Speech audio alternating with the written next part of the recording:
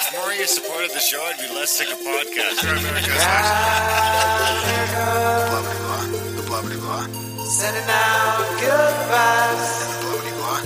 Good vibes. Blah, Good vibes. blah, blah, blah. Good vibes.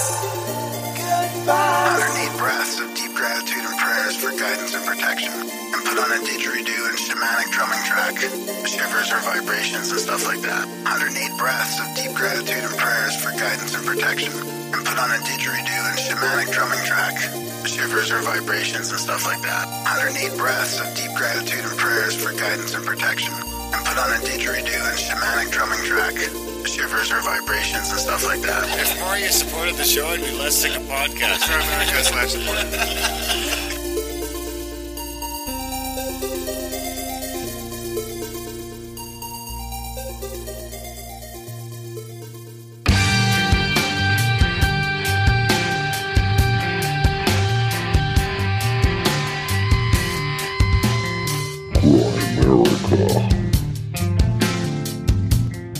You know, one of those things about shedding your bonno, which is amazing, is that you're capable of this thing called pure love.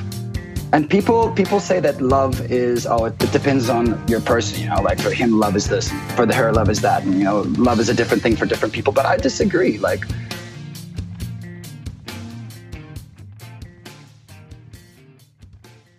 Okay, guys, welcome back to the Grimerica Show, vacation special. I'm down in the States somewhere, hopefully having a good time. We are going to be chatting with Ricard a little bit later from Osaka. He's in Japan. We have a good chat with him about his travels and his philosophy on life and Bono, all sorts of fun stuff like that.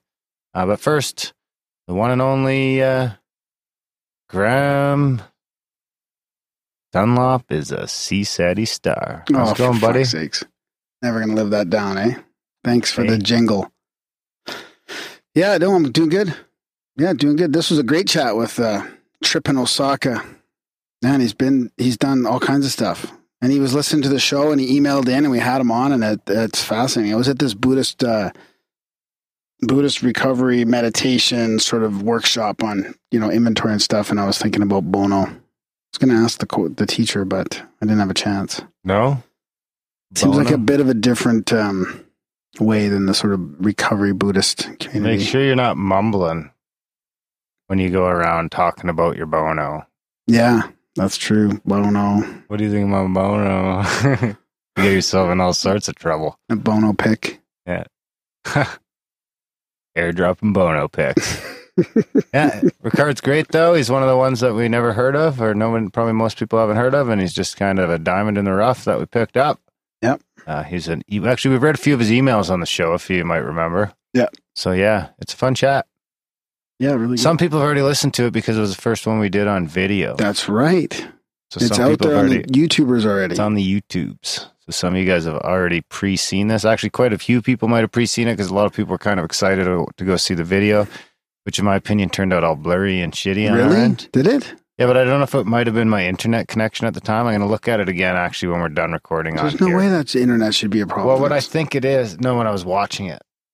Oh, you think. Huh. So what I'm thinking the problem might be is that it's focused on the Sasquatch that's hanging there, and then we're just like the background, you know? You know how cameras like pick a focal point if they've got stuff in the foreground and the foreground? So I think when we put the Sasquatch there about 3 feet or 2.5 feet away from the camera, dead center, I think it's focusing on the Sasquatch is nice and clear, and then me and you are... Yeah, but that was just at the end of the thing, wasn't it? Or was that... I don't know. I'll have to check. Okay. I remember watching it and being like, wow. Really? We're still mysterious because he can't even really make out any facial features. But that doesn't make a lot of sense because the other video that I watched was super clear. Yeah. We'll see. We'll do a test. Yeah. Let us know what you guys think about, if any of you guys have any feedback. We'd love to hear it on the video, what works, what doesn't, what we might be able to do better. Because I think, we're not doing it every time right now, but we're definitely looking at starting to incorporate it a lot more. If it's not every show, maybe it's every second show or something. We're going to start doing the video on a more regular basis, but we still are working out the kinks. And because that'll be easier as well to showcase guest content as well, right? If they have a presentation. That's right. Exactly. Like that so we- that gives that'll us that streamline that, outlet. right? Yeah, and Yeah. exactly. And then, so we're just, since we set up that capability, and we might as well we're just going to start turning it on more often. And it opens up the chat room and. Oh yeah, right. So yeah, that would be live then, right? So It it would opens kind up of be the like live chat, open right? up the live and the video, which is kind of the next sort of level or next step. That's right. Right. And we also have extra content in the Black Budget feed. Don't We might as well point talk at me. about that now. Don't point at We me. might as well talk about that now. Yeah. Check out Grimerica.ca/support, guys, because that's exactly how we get to do these sorts of fun things. Is from people that support the show. So we're able to get a better webcam and buy the software we needed to start doing the YouTube thing. Yeah, it's all a little bit of an investment. Every little it took step along the way. took 2 webcams to do it properly, and and then we got the GoPro and stuff. So we're gonna start maybe doing some field stuff. Even just new cords, you replaced all these little Got all cords, new and cords. honestly, I think that improved the sound. Like Yeah. I sound better in my headphones anyway since we replaced cords, which is crazy. You'd think they'd just fucking last forever, but they don't. They're No. always going. So yeah, we've been able to do those upgrades, get some cameras and stuff like that. I'm gonna take the camera and get some shots of the eclipse and of our trip. So then it's just something we'll be able to start doing more field stuff now. We got that new digital recorder. That'll help us do. We're gonna do some field stuff. Yeah, more controversial stuff, maybe some In the extra Black Budget content, feed, different types of episodes in there. So there's 8 episodes, or probably 9 or 10 by the time. Oh no, it'll still be probably 9 episodes in there, and we'll put a couple in each month. So any donation amount, I don't know if we talked about this already. Any donation amount gets you access. Darren emails out the access link every day. Not anymore. Not anymore. Well, if we get Every time we get a new subscriber Yeah, so donation, you get the link. but that day, like it's not right away. It's not an automated thing that you like receive an automated email No. right away. So you might have to wait like a full day latest. That's right.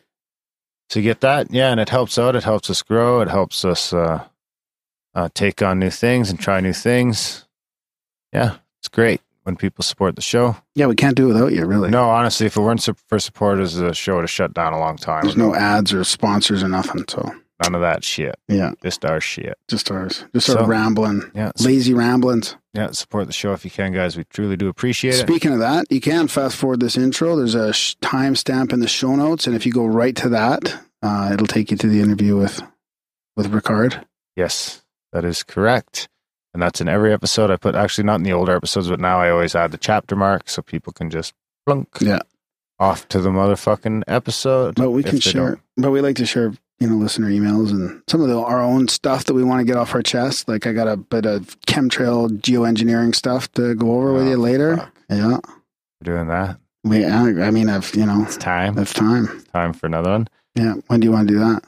Not quite yet. Okay, I don't think. Let's wait. I want to wait on Let's that. wait a little on that. What do you want to do? Let's do. Oh,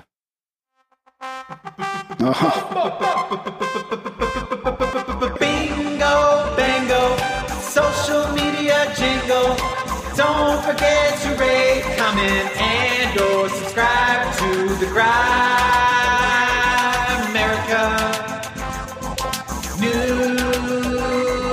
newsletter. Bingo, bango, social media jingle. Don't forget to rate, comment, and or subscribe to the Okay, so we got from our buddy Coop W. He's always fucking chiming in. We get some shout outs this week. Coop are W you says- on the YouTubes now? You're reading Yeah, troll that's comments? really the only place I go for the social media. Well, sometimes you used to do Twitter Like, things that's as just well. too much, Twitter. Okay, It's just okay. too much. The Twitter is too much. I could do the Facebook. Maybe next time I'll do the Facebook. I probably have some Instagram ones to share too. Sure. Anyway, Coop W says, peace, guys. Peace, Coop. He also says, bullshit. This intro shit is why I listen. Fuck them. You guys rock. Wow.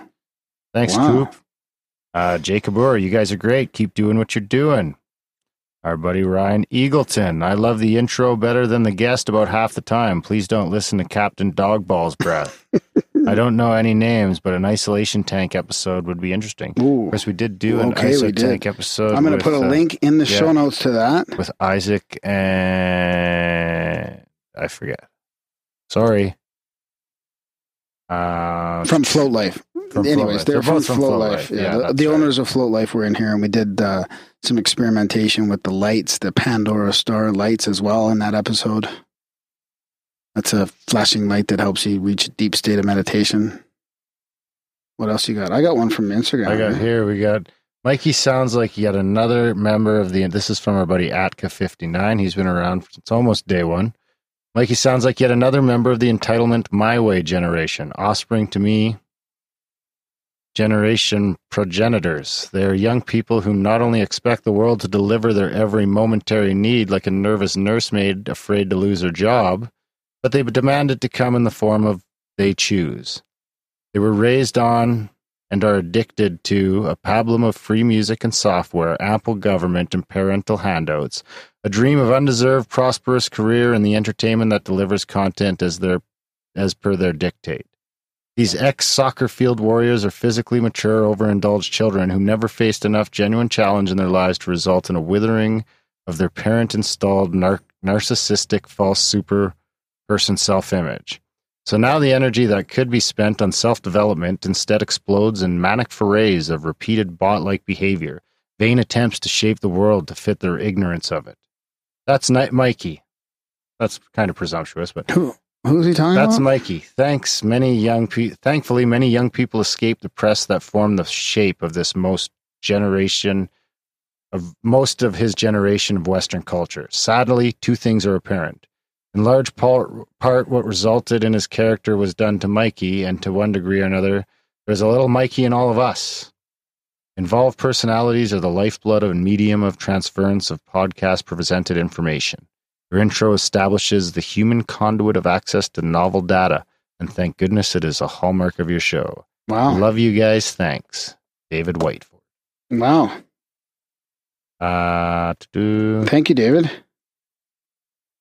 What do we got here? Keep introing. Man, I love the conversation you guys have at the beginning. I'm trying to get out of those. Oh, yeah, here's Craig Fowler's. Oh, my God. You guys, how come you always have guests on for like 2 hours after the show? I just want to hear the intro, damn it. Why is there got to be 2 hours of this at the end? Ugh, I mean, if I'm saying it, surely there are millions of hardworking patriots who feel the same way and are just too polite to let you know. You need to cut the shit out. Cut the shit, D&G. Show ends at 35:50. All sarcasm, by the way. Don't bombard me with butthurt. Thanks, Craig. I'm going to skip out of those. He was on an episode once, too. Oh, on the test? We got more comments on the test than we got on the Oh, boy. In the morning, mofos. Is that the calf cam down in the bottom right? Actually, the calf cam's in the bottom left. But Graham saw the calf cam and covered it up.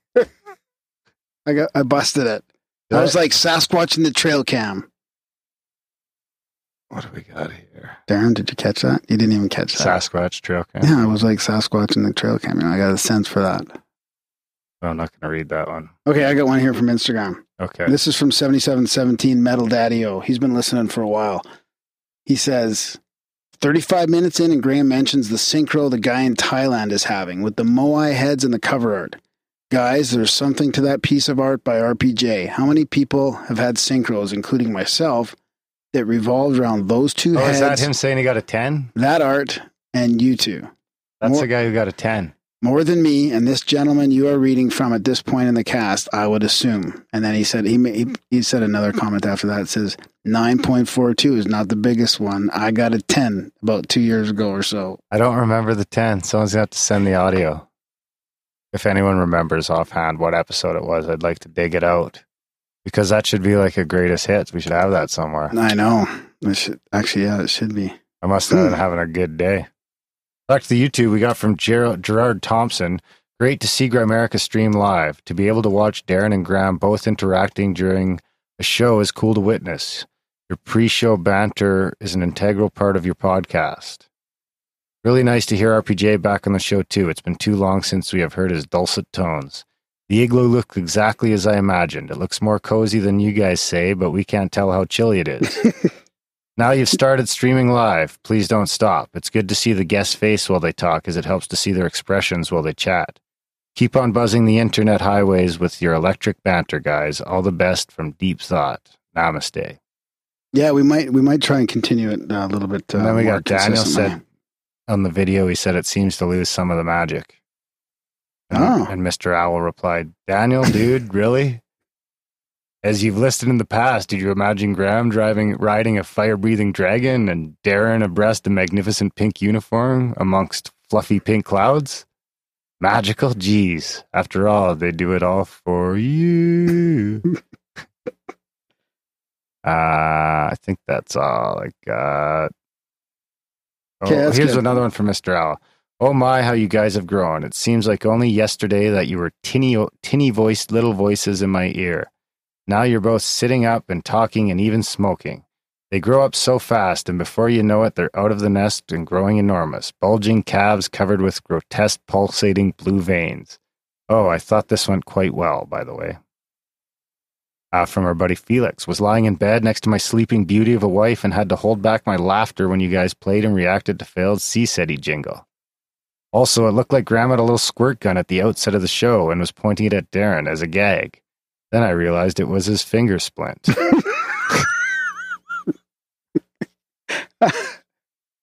I was wondering what he's talking about. That's right. Do I point to you quite a bit? Maybe I do point at you quite a bit. And you have a fucking, you get triggered with that. It's a trigger for me. I ever pointed at him at work and he flips out. Another one from Craig. Wow, you guys, I didn't even know about the second eclipse. I live about 5 miles west of the tip of the western corner of convergence, between the two totalities, right where the map says 63. Wow. And he links to the map. Wow. Yeah. So thanks, guys. We appreciate all the comments and feedback and all that great stuff. Combats the troll stuff. Yeah, for sure. Helps. Yeah. Ying to the trolls yang. The yin to the yang to the young. What else you got, buddy? I got a UFO quote. Profound UFO quote of the week.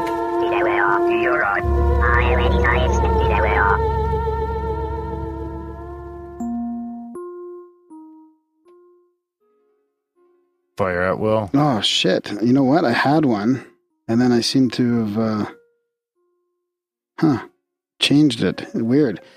So, this is the UFO quote of the week. We had many adventures flying under primitive conditions in the frozen north, but none compared with this.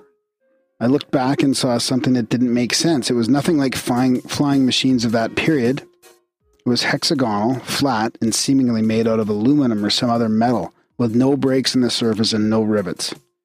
At the time, I had a spooky feeling. I can't explain it. It was as if I felt the presence of whoever was inside that craft, and the feeling was hostile. Better be careful of those craft out there. That's from Lieutenant Colonel Peter Grunnet, Royal Danish Air Force, describing incident in HE-8 seaplane over Greenland in 1932.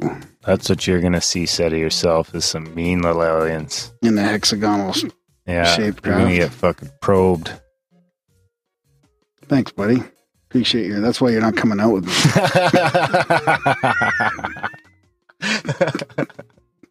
That's if anybody wonders why, that's why.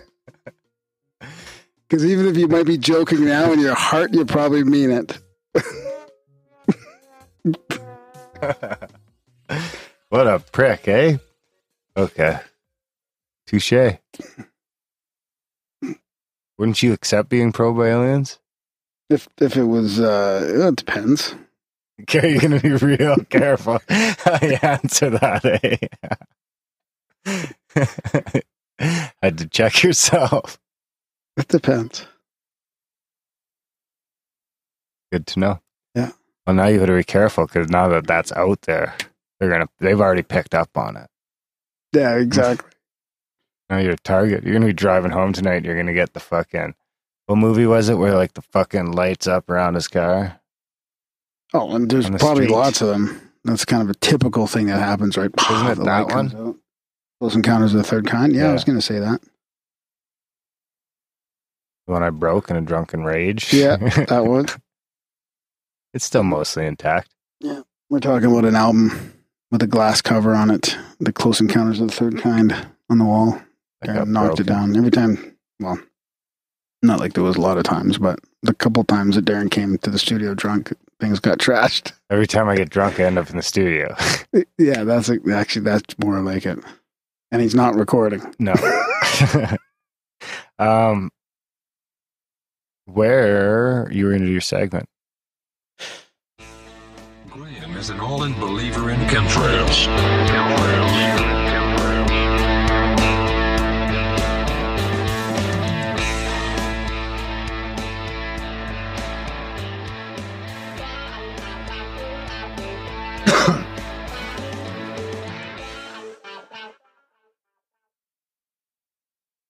right. So, yeah, I got a couple clips here Oh boy. to share with you.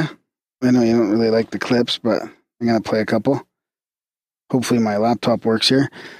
So this is from aircraft.org, and every once in a while I get these news items. Of course, you're never going to hear it in the mainstream, but it's chemtrail, weather-related, that type of thing. So this one was with the European heat wave running for the last 2 weeks. I compared the temperatures from 2006, 3, and 7 in this latest bout, and the findings are in line with the heat during the summer months, stretching back to the 50s. The media is making this out to be the hottest Europe ever. Or the hottest ever in Europe, I should say. And then the media, of course, conveniently leaves out the cooler temperatures around the boundary edges of the heat in Central Europe, which are cooler, cooler than normal. So I got a little clip. You want to listen to it quickly here? We'll see. Heat wave across Europe. It's in the media, but they forget the periphery areas that are below normal temperatures. And as these hot and cold air masses mix together, 270,000 lightning strikes. This heat wave is supposed to be the heat wave that beats all heat waves. Let's look at the top 10 European heat waves since 1950. Even taking a look at the heat waves of 2003, 2006, Paris, 104 Fahrenheit. Then we look at this heat wave temperature map. Paris not even anywhere near 104 degrees. And it follows as well the European heat wave of 2007. They were registering 113 degrees, and none of those temperatures on the map even get close to that. But what is happening in these last couple of weeks is amazing supercell formation over areas that don't generally get tornadoes or supercells. This is the size of hail coming down. And if it's smaller hail, these are Italian beaches. Baseball-size hail. And notice the glaring discrepancy between temperatures here on this map. There should be a variance in North Africa, but it just shows that one. And then this is interesting. This is a CERN climate scientist confirms jets dumping aerosols in the atmosphere. So basically, this Department of Defense publishes a chemtrail manual as well for pilots. Really? Yeah. Huh. That's back in 1990. And it makes it clear that the term chemtrails is not a conspiracy theory. Chemtrails. Were they spraying the shit?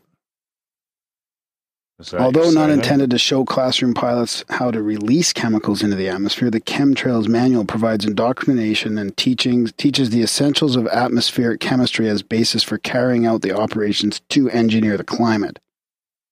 And this goes way back. So I'm going to play a little clip here for you. And to give this talk on cosmic rays and climate, and I have to say right at the outset that I'm not going to be providing answers in this talk. I'm going to be providing questions and uncertainties. This is the CERN scientist. Stimulate your interest in the subject, but I certainly won't be providing answers because I don't know what the answers are myself. And this is from 2009. Let me tell you why aerosols are important for clouds. Every cloud droplet has a seed inside called a cloud condensation nucleus. When you increase the number of CCN inside a cloud, you increase and keep the water content brighter. In other words, spread the water over more droplets. Its brightness increases, so it becomes a more reflective cloud. That's one aspect. The second aspect is that it actually rains out more slowly. Clouds rain out because droplets start to coalesce when they get big enough by gravitation, and then they drop out. If you spread that out over more droplets, the cloud will stay longer.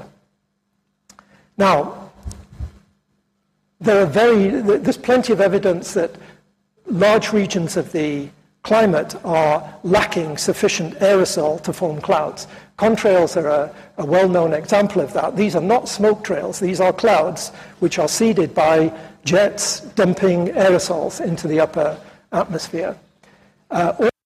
So he shows a clip of, he's showing on the screen there's different types of cloud formations, and there's one that looks like chemtrails, of course, right? And he's saying these isn't like smoke. This is chemtrails. This is jets dumping aerosols.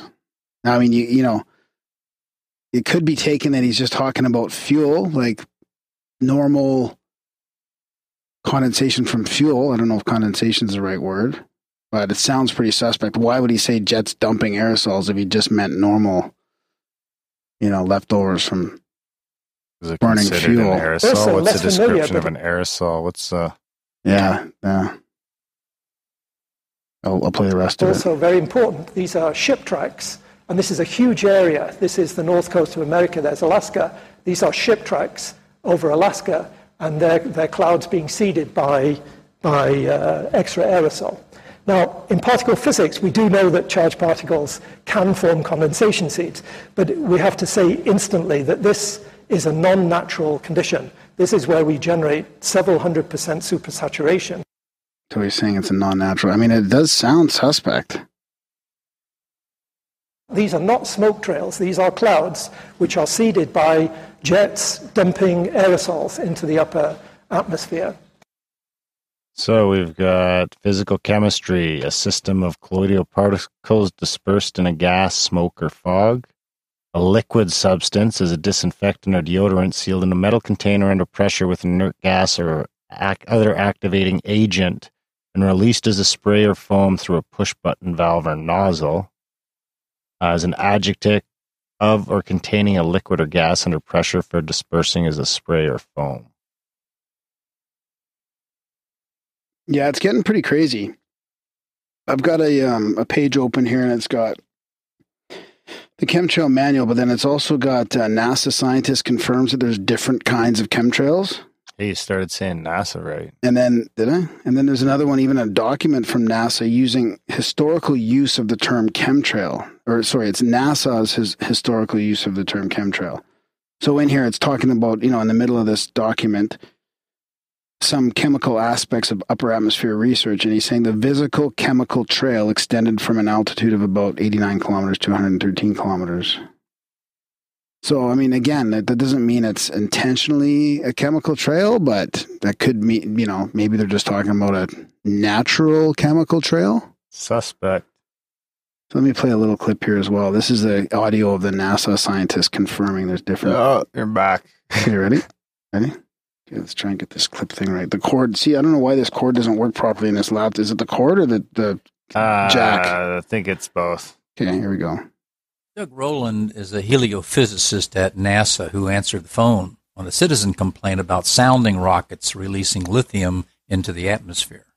The following excerpt from a recorded phone call is common sense evidence that chemtrails is an accepted term used by NASA scientists to describe deployment of chemicals into the atmosphere.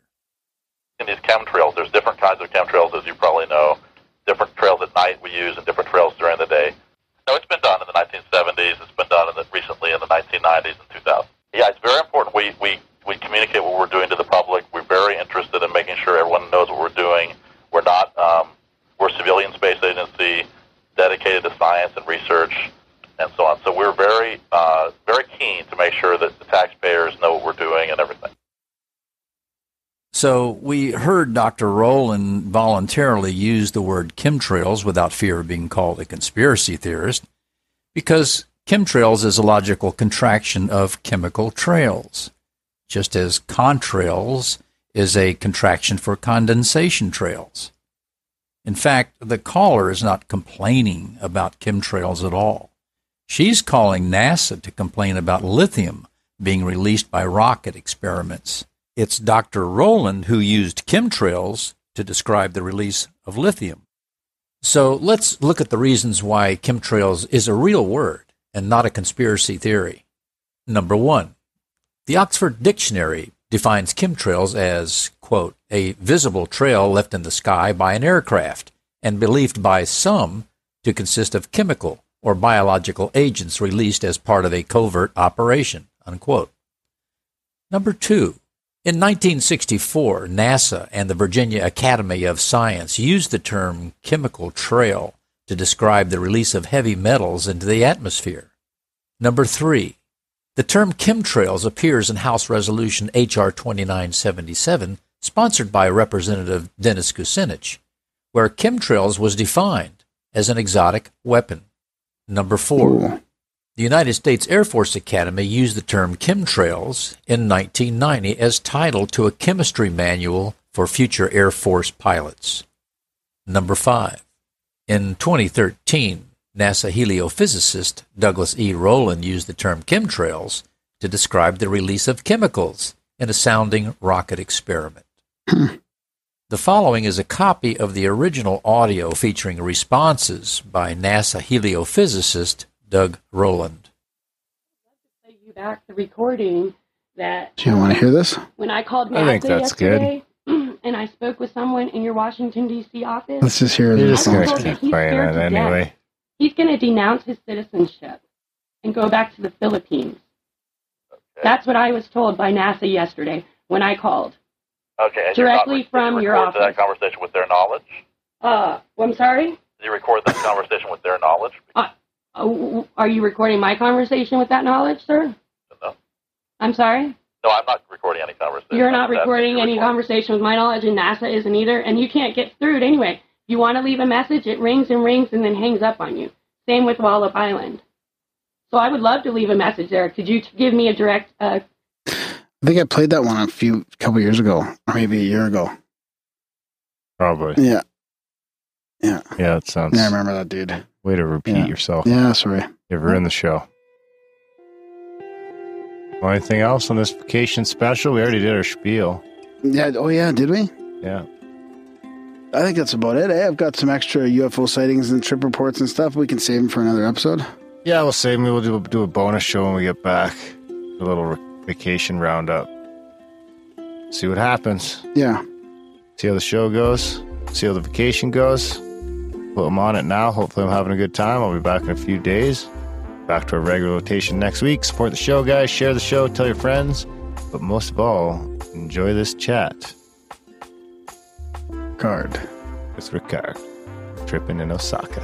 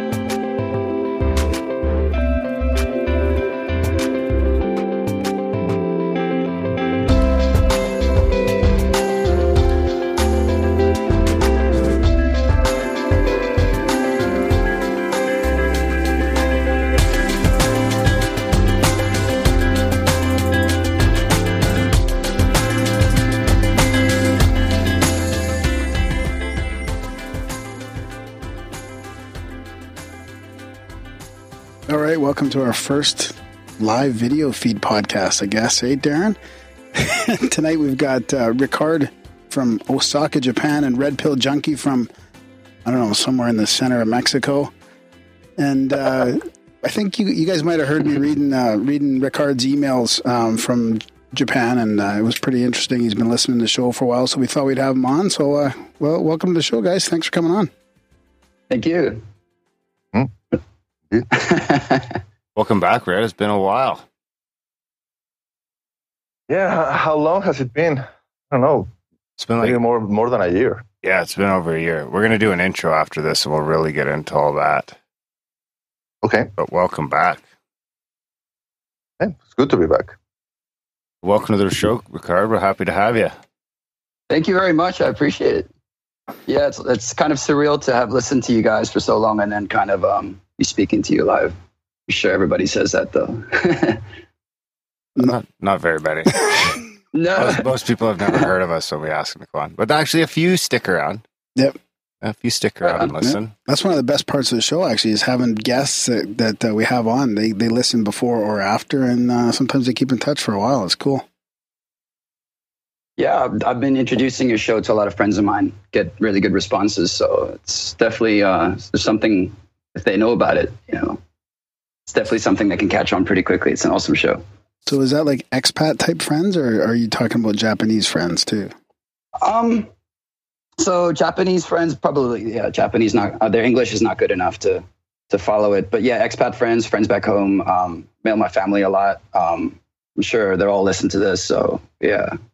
A couple in particular. I mean, like there's episodes that definitely touch bases with people that have particular interests. So whether it's like, evolution, or whether it's like more spiritual stuff. There's stuff that connect with people that I know specifically. So I'll just send that to them. And it's helpful stuff. It's helped me a lot.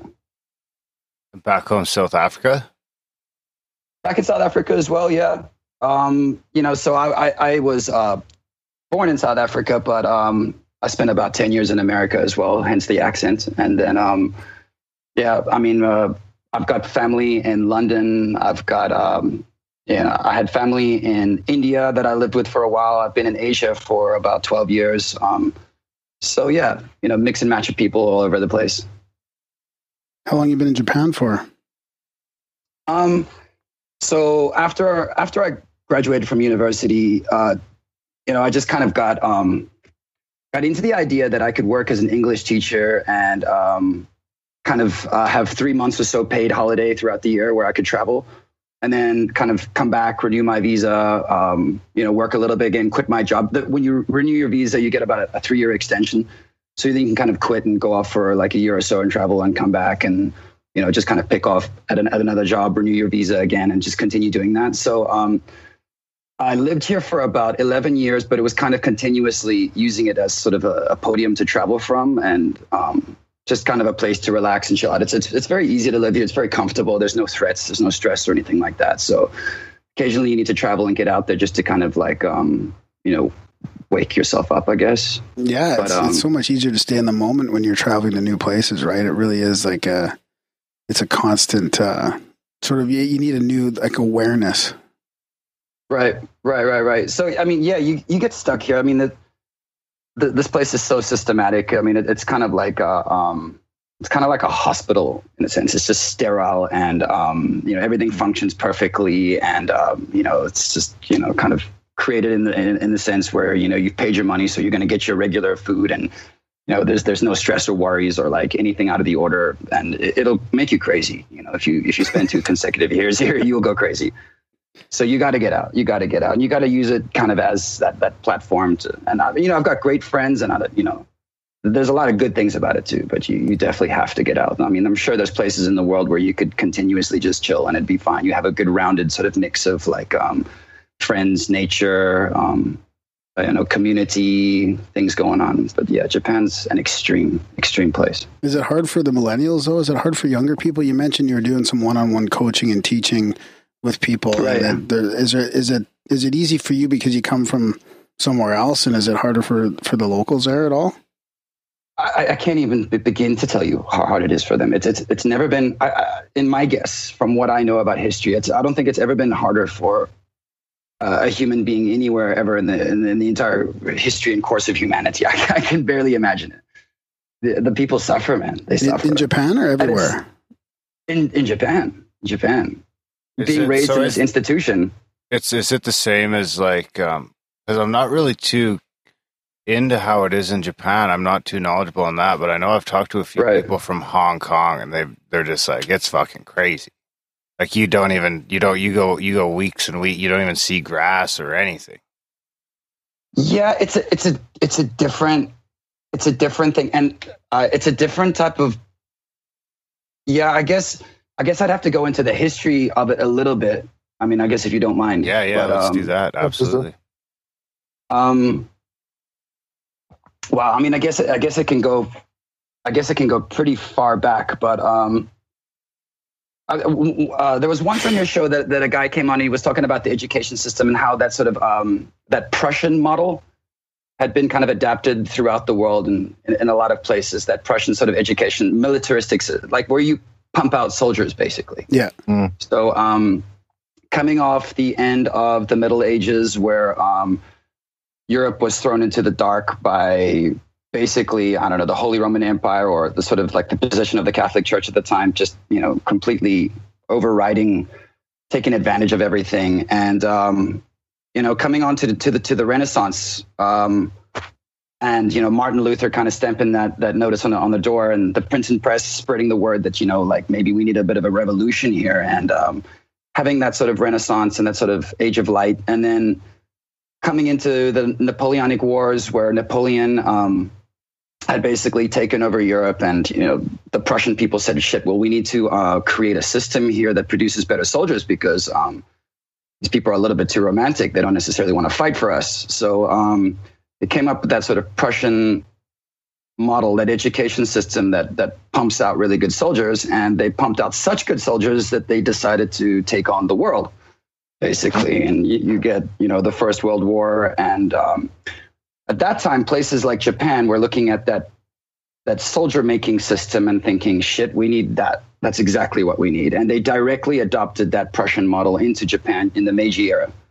And Japan produced such good soldiers that they took on Russia, China, Korea, Vietnam, Philippines, Indonesia. They took on basically all of Asia and dominated them quite easily because they had such good soldiers from the system. And, eventually losing World War II, you would think that they would change the system, right? Because you don't need soldiers anymore, or, they weren't even allowed to have a military, technically after that. But we're here 70 years on, and that original Prussian soldier factory is untouched. It's exactly the same. And, when you produce a soldier who's willing to fly their airplane into a aircraft carrier or into a ship and just die for some emperor that they've never met before, I mean, you're dealing with. Are soldiers humans? I mean, are you actually alive at that stage, or are you just completely, functioning at the whim and dependency of some sort of institution? I've always wondered. Yeah. Sorry, I would interrupt. So that kind of system that was so good to produce soldiers.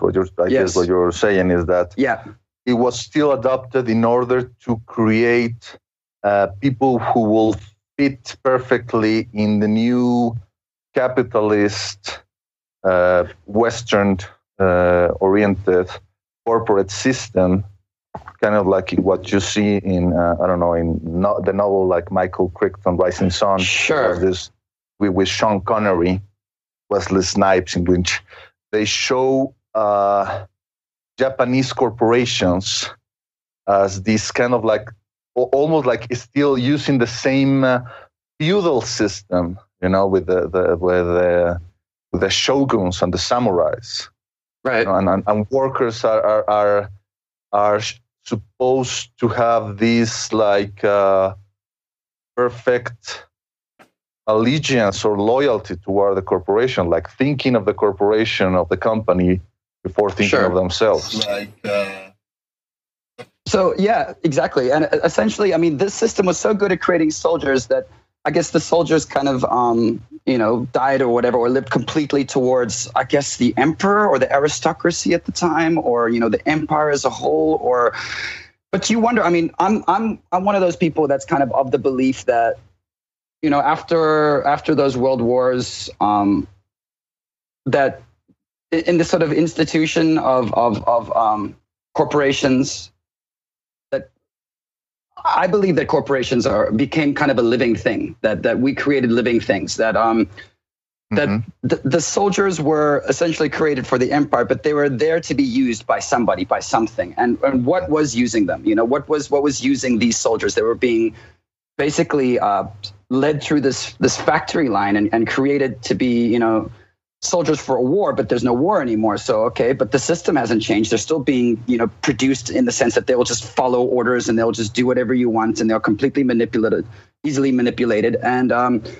And so you would say, okay, well, there must be people at the top. There must be some sort of aristocracy. There must be some sort of leadership that are just using these people for their own benefit. And they're living in some sort of state of bliss, because they're just have all this freedom and all this financial freedom. And they're just using all the cogs in the machine for their own will. But I don't see that either. Hey, I mean, I teach the presidents, I teach the CEOs, I teach some people in these incredibly wealthy families that, and they look pretty damn, stress-ridden, and so it's like that whole universal law, energy isn't created or destroyed. Is that correct? So if the cogs in the machine are not working for the presidents or the CEOs or, the top of the sort of corporate line. And if you could, essentially even kill a president or kill a CEO and the company still survives and the corporation still continues. And even when the corporation gets kind of weaker, another one just absorbs it. I'm like struggling to find out like why corporations aren't living at this point, like why they're not like some sort of like giant amoebas that are just like, they are. They are, right? I mean, they're living. Yeah, they're living entities. I don't know. Are you familiar with the work or the podcast of Christopher Ryan? No, His podcast is Tangentially Speaking. I highly recommend you find it online and subscribe to it. And I think that many of the things he proposes, and he will also propose in his upcoming book, Civilized to Death, speak exactly about what you're saying. Like for example, there is this meme of the robot revolution, right? When robot machines will, rebel against humans and take over the world. And his idea is that has already happened. Only those machines, those non-living organisms, are called corporations. Our corporations have become these living entities that are kind of like self-serving, and humans are only like a part of the system that are served to maintain them indefinitely, because companies are pretty much immortal organisms. Their founding fathers will die, or they will be taken over. But the company is supposed to live on indefinitely. I mean, people who run Coca-Cola are never thinking, well, Coca-Cola at one point will, cease to exist. No, they think that will be served, forever and ever, a thousand years in the future. Whatever. Even if one person in Coca-Cola does think that, and they try to make plans to say, screw Coca-Cola, we want to create some sort of independent free enterprise that doesn't have to constantly grow. He'll be fired. He'll be taken over by somebody else as well. So it's a completely So I mean, it's hard not to see. I mean, at this stage, look, they're living. We have living things that are growing us essentially. That we're growing, corn to feed cows that feed us. That essentially we are living. Completely dependently on corporations, essentially. But it reminds me of the evolution of institutions. It feels like as soon as they get to a certain size, they're unstoppable. They have a life of its own and they keep going. Like, so it's not as if there's people, at the top of these. Well, I mean, I don't know. I struggle with that. Is there an intention to do what they're doing? There's, we're basically being poisoned. I don't think they have. I mean, if Christopher Ryan again says, maybe if the CEO of Exxon woke up, one day after, taking a heroic dose of mushrooms, or having an ayahuasca experience in Costa Rica or whatever, and woke up and said, "My God, we are, destroying the planet. We need to change. Exxon needs to, switch from fossil fuels to renewable energies, and if he just muted that to the next meeting of stockholders, he will be fired, like almost immediately. Sure. So it's not conducive to the preserving of the entity that is the company. But the one thing that I think I've discovered, and it's so easy to be incredibly frustrated by this and kind of pissed off because you feel like you're completely manipulated and your life is completely dependent on this stuff and it's just impossible to break free. Like if you feel like you're a part of this corporation, it's like no better than, say, your finger being attached to your hand, which lives completely, its existence is completely and entirely for you. It doesn't run off in the middle of the night and have a party with other fingers. It's just there. It's stuck to you. It's completely like dependent on you. And it's easy to feel like you are, basically the finger of a corporation. This is completely dependent on it, and your entire life is just like unmanageable. But I think there's a way out. And I think it's easy to look at corporations like monsters, but essentially they're living things. And I'll agree with that, but they're not necessarily monsters. They're just these living things that we've created that are just not purposefully wanting to hurt anything, but just kind of, And I think that we can live independently from them. And I think that there is a very very structured sort of way of removing yourself from it and not necessarily, taking that much flack for doing it. You know, I think you can live independently of it. What, like getting off the grid? Not even. So it comes back into that, what I emailed you guys originally. I emailed you about a Japanese word called bonno. Yep. And bonno is essentially what Buddha shed in order to gain enlightenment. And bonno is basically anything that inhibits you from, you know, we have these natural forces, like, you know, we're naturally, we want to survive. You know, if a car comes at us, we jump out of the way because not because we're scared necessarily, but you have this survival instinct. You have an instinct to breed, you know, we have this sense of community that we want to be amongst each other, you know, these instincts basically that are the same as living things. And through civilization, we've kind of gone away from other living things, and this is basically the attachment of our bonno. Bonno is the thing that gets in the way of your happiness, essentially. It's the one thing that keeps you locked into a system. And it's about systematically destroying the bonno. So when you read about Buddha, he would, you know, have gone on hunger strikes, or he would have given up, you know, all his, you know, his wealth, or he would have lived on the streets, or he would have gone through all this stuff. This is the direct attack on bonno. So as in a modern day society, we look at our desire and our jealousies and our angers and our shames and our embarrassments. We think that's normal. We think we're just, you know, humans are born like this. This is what makes me unique. This is my personality. This is just natural. And it's so not. It's just ridiculous. I mean, it might be some sort of social engineering to make us believe that those things are normal, but they're certainly not. And they're not something that you'd have to deal with. Or there's certainly things that you can defeat and things that you can get over. And the second we start looking at I don't want to repeat the jealousies, desires, and all this stuff over and over again. So I'll just say the bonno. But all of those things, they're all connected together, and they are all overcomable easily. I wouldn't say necessarily easy, but they are overcomable, and they shouldn't be looked at as something that you just were born with and something that you have to deal with and that you just can't overcome and that you must just suffer with for the rest of your life. I think, you know, they're very overcomable, and that we should be directly attacking them, you know, from one day to the next. So is that like what Conor Habib was talking about on our show, where you face your fear, you know, like whatever you're really afraid of, if you sort of tackle that it can get rid of some bonno? Conor is, you know, he's an amazing person. He's got an amazing way of looking at things, and his brain works so well. And we differ a little bit. I mean, he's got a sort of a magical spiritual sense of things, and all that sort of stuff. I mean, it might be true. I don't really know that. What I know is that in my life, I've looked at really practical, real ways to attack those bonno. So, you know, I have a lot of people, when I talk to them about this sort of stuff, they say like, well, you know, if I want that Louis Vuitton bag, or, you know, if I want this item and, you know, I want that, and then I buy it, it's happiness. That feels good. Like if I don't buy that, then I'm not going to feel happy. And the kind of analogy that I use is that, say you're walking along and a mosquito bites you, and if it bites you, you get itchy, right? And then you scratch it.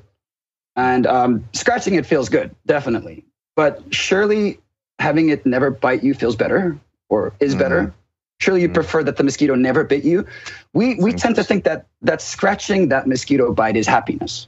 So like having that jealousy means that you love somebody, or you know, having that embarrassment means, or, you know, that shame of your nudity feels like, you know, when you get nudity, then your heart beats a little bit more, and that makes it more exciting. Or wanting something like a Louis Vuitton bag and then buying it, and you feel so happy. No, this is the result of a negative emotion of becoming itchy, for example, and then you scratch, but you're just fighting to get back to zero. What I'm talking about is existing in a plane that doesn't have any of that where you don't have fear, you don't have shame, you don't have embarrassment, you don't have things like guilt or pride or all these bonno that just get in the way of you and your happiness. And I've got a lot of people who, a lot of students, or a lot of people that I talk to say, well, you know, there's meditation, or, you know, you can go climb a mountain, or you can, you know, go for a great hike or travel or something like that. But I see this as ignoring the bonno. I don't see this as tackling the root of Bonno. Like if you build up a large amount of stress on your weekly basis, and then you go climb a mountain every weekend, yeah, you can get back to zero. I get that, but you're not. It's like if you have pimples and you put pimple cream on the pimple, you're not necessarily fixing the source of the problem, right? You're just fixing the pimple itself. And I look at sort of climbing mountains or going on these massive hikes or something like that, or this, it is stress relief. I get that. And, like somehow it makes life bearable, but, meditation as well, like I would see it as stress relief, but also maybe it's useful in the sense that you could target the Bonno better. You could sort of reflect on where your Bonno is. But, I think we know what our Bonno are. I think we're very aware of what our Bonno are. And I think that we need to tackle them directly. And I think that requires getting a little crazy. What do you mean? This is the part that I really like. So my suggestion to everybody is to think about what's logical in this world, to think about where logic lies and what's illogical. So for example, to be embarrassed about your nudity, is that logical? Like, does that somehow help your life? Is being afraid of a cockroach logical? Does that somehow contribute to your happiness? Does having feelings of that macho thing where I'm this guy, and I have to appear to people in this like sort of strong sense, or these feelings, I guess it's related to pride maybe. Does that help your life? Is that a logical behavior? And to go through your day and think about how many illogical things you do, like that don't contribute to your happiness, that don't contribute to, that nourish your life, and to go through and attack them. And I would say, in order to attack them, say, for example, the cockroach, if you're scared of cockroaches, pick the fuckers up, like pick up like 20 until you're not scared anymore. I mean, if it's a massive fear, I'm not saying we all have, particular bigger fears. If that's your biggest fear, maybe attack something else first. They are all connected, so you can't attack all of them going indirectly. So if you are, say, afraid of rejection, like go out on the street right now and get rejected immediately. If you have this sort of macho thing where, you feel like you need to be, appear in a certain way in public, go wear women's clothing and walk down the biggest main street right now, immediately. I mean, your happiness relies on it. And you go to extremes to attack them because it's about not accepting illogical things in your life. Like, we have a very finite time on this earth, and we might believe in the afterlife, and you might believe that, it doesn't really matter what I do now because there's going to be an afterlife and I'll be happy then. And that's fair enough. I mean, if you're a spiritual person and that's what you believe, then that's okay, and then you can just kind of waste this life a little bit, or just kind of chill out right now, and then enjoy it later in heaven. And I hope that works out, but that might happen and it might not happen. I'm not saying it is or isn't, but I kind of want to enjoy what life I have right now. So I'm going to make whatever efforts I can to make sure that I'm as happy as possible, like on this earth right now, in this lifetime, in this like finite little time that I have. So no bars held, man. Like I go out every day, and if I have a sense that like I have some sort of irrational fear or irrational jealousy or irrational sort of anything, I attack it. And I think I've attacked it to such an extent that I'm not saying it doesn't exist, but there's not much left.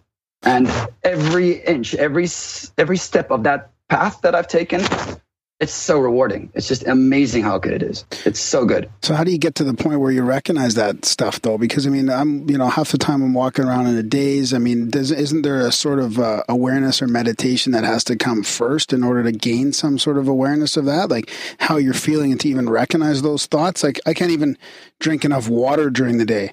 Never mind about, never mind about recognizing like where my Bonno is. Well, I mean, can you go out on the street right now and talk to a complete stranger and feel completely comfortable doing that? Can you get naked in front of people and completely feel comfortable doing that? Can you call your parents up right now and like be 100% honest about everything that you do and everything that you think? Can you, approach your boss and just like, just have it out? This is how I feel, or I'm not necessarily saying to do stuff that really, detriment your life, but attack it where you can, because I mean, come on. I mean, you're aware when you get nervous or like, oh, I'm embarrassed, and and you shouldn't be embarrassed, and you shouldn't have any sort of shame in what you're doing. You should be able to be completely honest about what you're doing. I'm doing a podcast with Darren, though. That's hard. I'm constantly being here to test you. I'm constantly being bonoed here. Bonoed. I think that bent over and bonoed. Yeah, I think like, look, there's a lot of people in this world who might think, hey, like I'm not that scared of things. I'm not that, shy, or I'm not that embarrassed. I'm certainly better than my neighbor or something like that. But, let's see how far that path goes. See how far. I mean, would you really be comfortable in women's clothes at a bar in downtown Calgary? I mean, could you handle that? Like, on Halloween? Could you hold an? Or if I was drinking. Could you hold? I mean, like, I don't know we all have our hangups, man. It depends what your hangups are. Like, I don't know if you have a thing with gay people, I suggest, holding another man's hand and walking down the street. If you have a problem with talking to women or something, like, I suggest go out and talk to 10 women today. Or, I don't know what everybody's, but surely, we all have stuff. We all have stuff, and it's all about attacking that, I think. Yeah, I like that. How much of that is like, going inward maybe and figuring out, what your triggers are, for lack of a better word. That word's been fucking hijacked.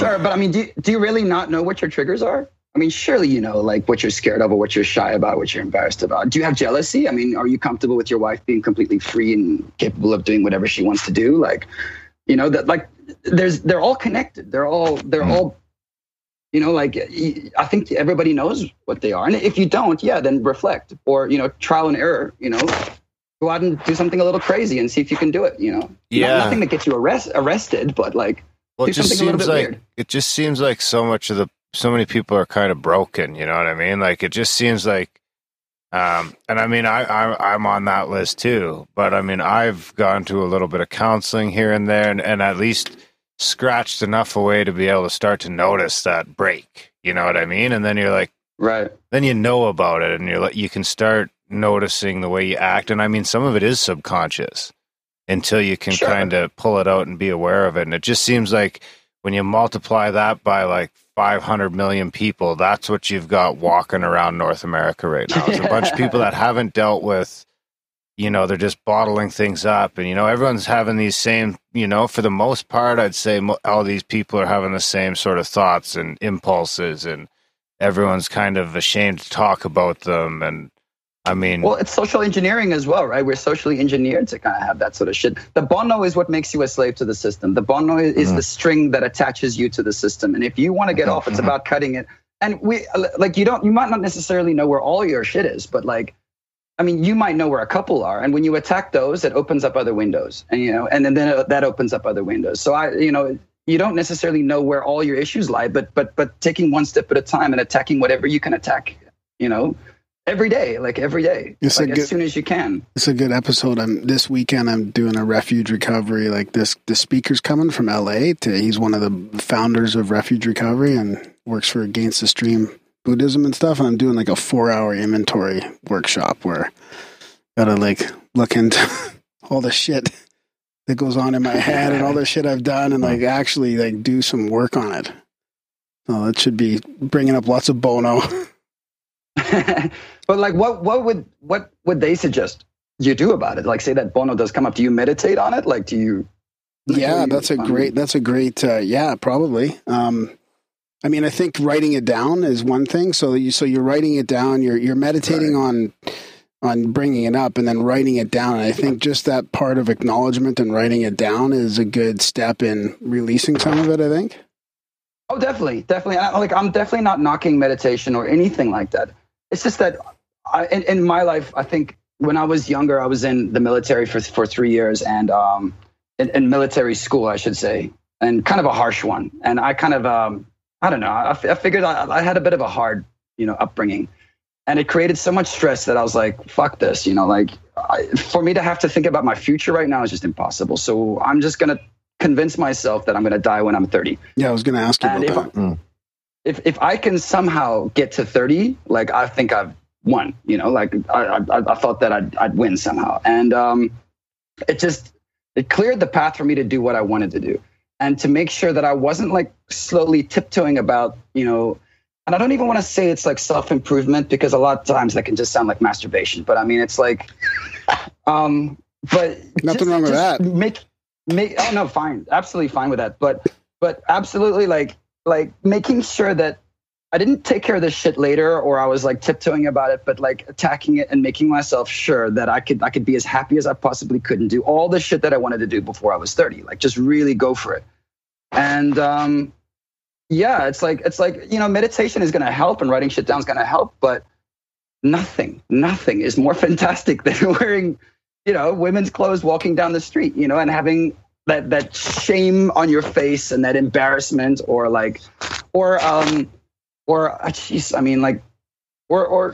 anything, like whether you have issues. Well, it could be like afraid of heights and jumping out of a plane. I mean, I do think that's a great way to deal with this stuff. But I mean, do you know who Alejandro Jodorowsky is? No, I'm not that well read, unfortunately. Don't worry about it. No, I think that you have managed to figure a lot of shit out without reading books. Okay, so Alejandro Jodorowsky is a very interesting character. He was born in Chile. I think he's living in Paris right now. So he is kind of like a crazy film director. He filmed a lot of classic or cult movies like El Topo and Montaña Sagrada, Santa Sangre, and he's also very interested in things like the tarot reading and all that stuff. And he coined a term called psychomagic.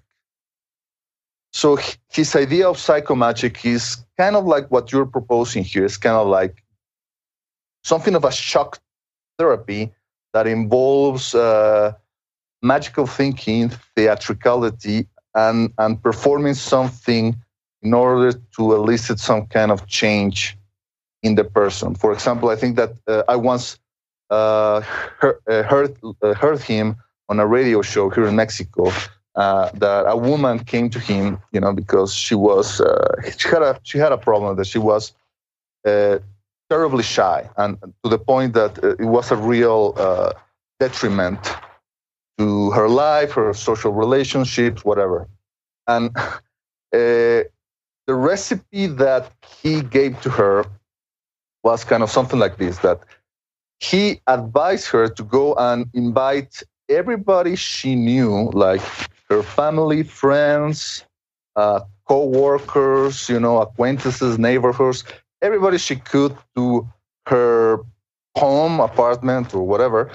And once everybody were gathered there, she will stand in front of the whole assembly, take off her clothes, and then, turn around, bend over, and showed everybody her ass. Exactly what I'm talking about. Is that crazy enough for you? I guarantee you will be cured for life of your shyness. So people might say that that's radical or unbelievable, but what's radical is living with that stress for the rest of your life. No, I mean, like one action to take care of it all. Yeah. It kind of reminds me of something that I myself did. I also happen to be a very reclusive, very timid person. And in 2012, I went to the Paradigm Symposium in Minneapolis. It's when I met these two characters for the first time on the ground. And what I did was something kind of like something that I never would have done before. I went there and I presented myself in a luchador mask. Okay. Kind of like making a fool of myself. But it turned out to be a really liberating thing. And I remember being in the hotel foyer, thinking, should I do this or shouldn't I? Getting thoughts. And then I was like, fuck it. I'm here in a country where nobody knows me, so if I make a fool of myself, so fucking what? And I went there, and it was great. Everybody was, wow, and kind of like created this thing, of the red pill junkie with a luchador mask and all of that. And I think that, I think you're into something that, meditation and all of those things, I think they can help up to a point, but there's sometimes when you need to do some kind of like definite action in order to cure you from those vices or those fears that, like you are arguing, are feeding your Bono. Sure. And I mean, why not? I mean, like if you're not going to get arrested by going outside and complimenting 10 people right now, like going onto the street and saying, oh, nice hat, sir. And oh, you lady over there, wonderful shoes, you're not going to get arrested, right? I mean, like, why not? What do you stand to lose? I mean, like you could gain so much and you're not going to lose anything from it. And your heart's going to beat and you'll feel like a little bit dizzy perhaps, but it's liberating. It's absolutely wonderful. Like, I mean, and there's so many biases. There's so many ways to attack. It's great. I mean, you could go to like a Britney Spears concert to the push your way to the front and just dance your ass off, whether you like it or not, just force yourself to it. Fuck it. Yeah. Dancing came up for me right for now. Dancing and singing. I'm a phenomenal dancer, so I don't have that problem. I've seen you just stand in the middle of a dance floor with your one arm up in the air and just twirling around. That's all you're doing. That's my move. That's your move. I do a pretty good hip rattle too. Yeah, no, definitely dancing, definitely getting in front of people, like singing out on the street, just doing anything that's completely absurd. Yeah, getting completely crazy on a day-to-day basis. And it's, there's also like management expectation, which is such an amazing thing as well. But like if, I teach these lessons and a lot of them are like corporate lessons and I'm supposed to go in there with like a suit and a tie and stuff like that. And I go in with like a tank top and, beach sandals and I know what I'm doing and I'm quite good at what I do and I'm very confident about what I do and I'm friendly and I'm kind and I'm smiling, but like immediately I'm just slamming all expectations that people have of me. And it's like, and it's starting, you're creating a completely clean slate where people can be like, well, like if you were to, dress up really nicely, like people might have a very high expectation of you and you might suffer a lot from that. If you're always the nice guy that says the right things, that's always, behaving correctly and doing, things according to how people think you should. I mean, it's an incredible weight of expectation. Yeah? I'm too politically correct. What, you? Oh, yeah, you. No, but is there a part of that you believe, Darren? Or no, you're just being sarcastic. I was just being sarcastic. Oh. Yeah, I tend to say the most inappropriate things all the time. My wife sometimes just looks at me and shakes her head. I'm like, sorry. As long as those inappropriate things have like relatively good intentions, as long as you're trying to make people laugh, it never really comes off that bad, And it's one of those things about shedding your Bonno, which is amazing, is that you're capable of this thing called pure love. And people say that love is, it depends on your person, like for him, love is this, and for her, love is that. And, love is a different thing for different people. But I disagree. Like, surely love, the very definition of love is just wanting other people to be happy, like wanting what's best for them. Like, and that's it, right? I mean, if you have a kid, you just want your kid to be happy, right? No matter what, and if you can just purely love everybody around you, like you just genuinely, you want nothing from them. You have no expectations. You just genuinely want everybody around you to be happy and just, whatever's best for them, and if you can really feel that, it just comes back double. Like, I mean, people are just so receptive and they soak it up and your life just gets so much better. Wow. And your relationships get better. And this is a really great benefit. This is what the guys in the chat room have been talking about, Grimsteak. And these other guys, Darren, and they even talked about Cruising with Steak on their podcast too. They were talking about love, right? How powerful love is, and they've been just going on and on. Like every morning, he's in the chat room, love you guys, and he's not just saying that. He's really trying what you're talking about here, right? Love is the most powerful thing, right? It's either love or fear. Well, yeah, it's like if you go to, these scientists that travel around the world that study happiness. I've actually spoken to quite a few of them, but they spend time in Bhutan, they spend time in Africa, and you go to Africa and it's nothing but dance songs. There's no like emo shit, it's not like depressing sort of like Radiohead songs or anything. It's nothing but like dance songs. You go to like the Philippines or Thailand and it's just nothing but love songs. And it's like, well, why is that happening? And these people, they go around and they study that and they come together and like the conclusion without any doubt is community.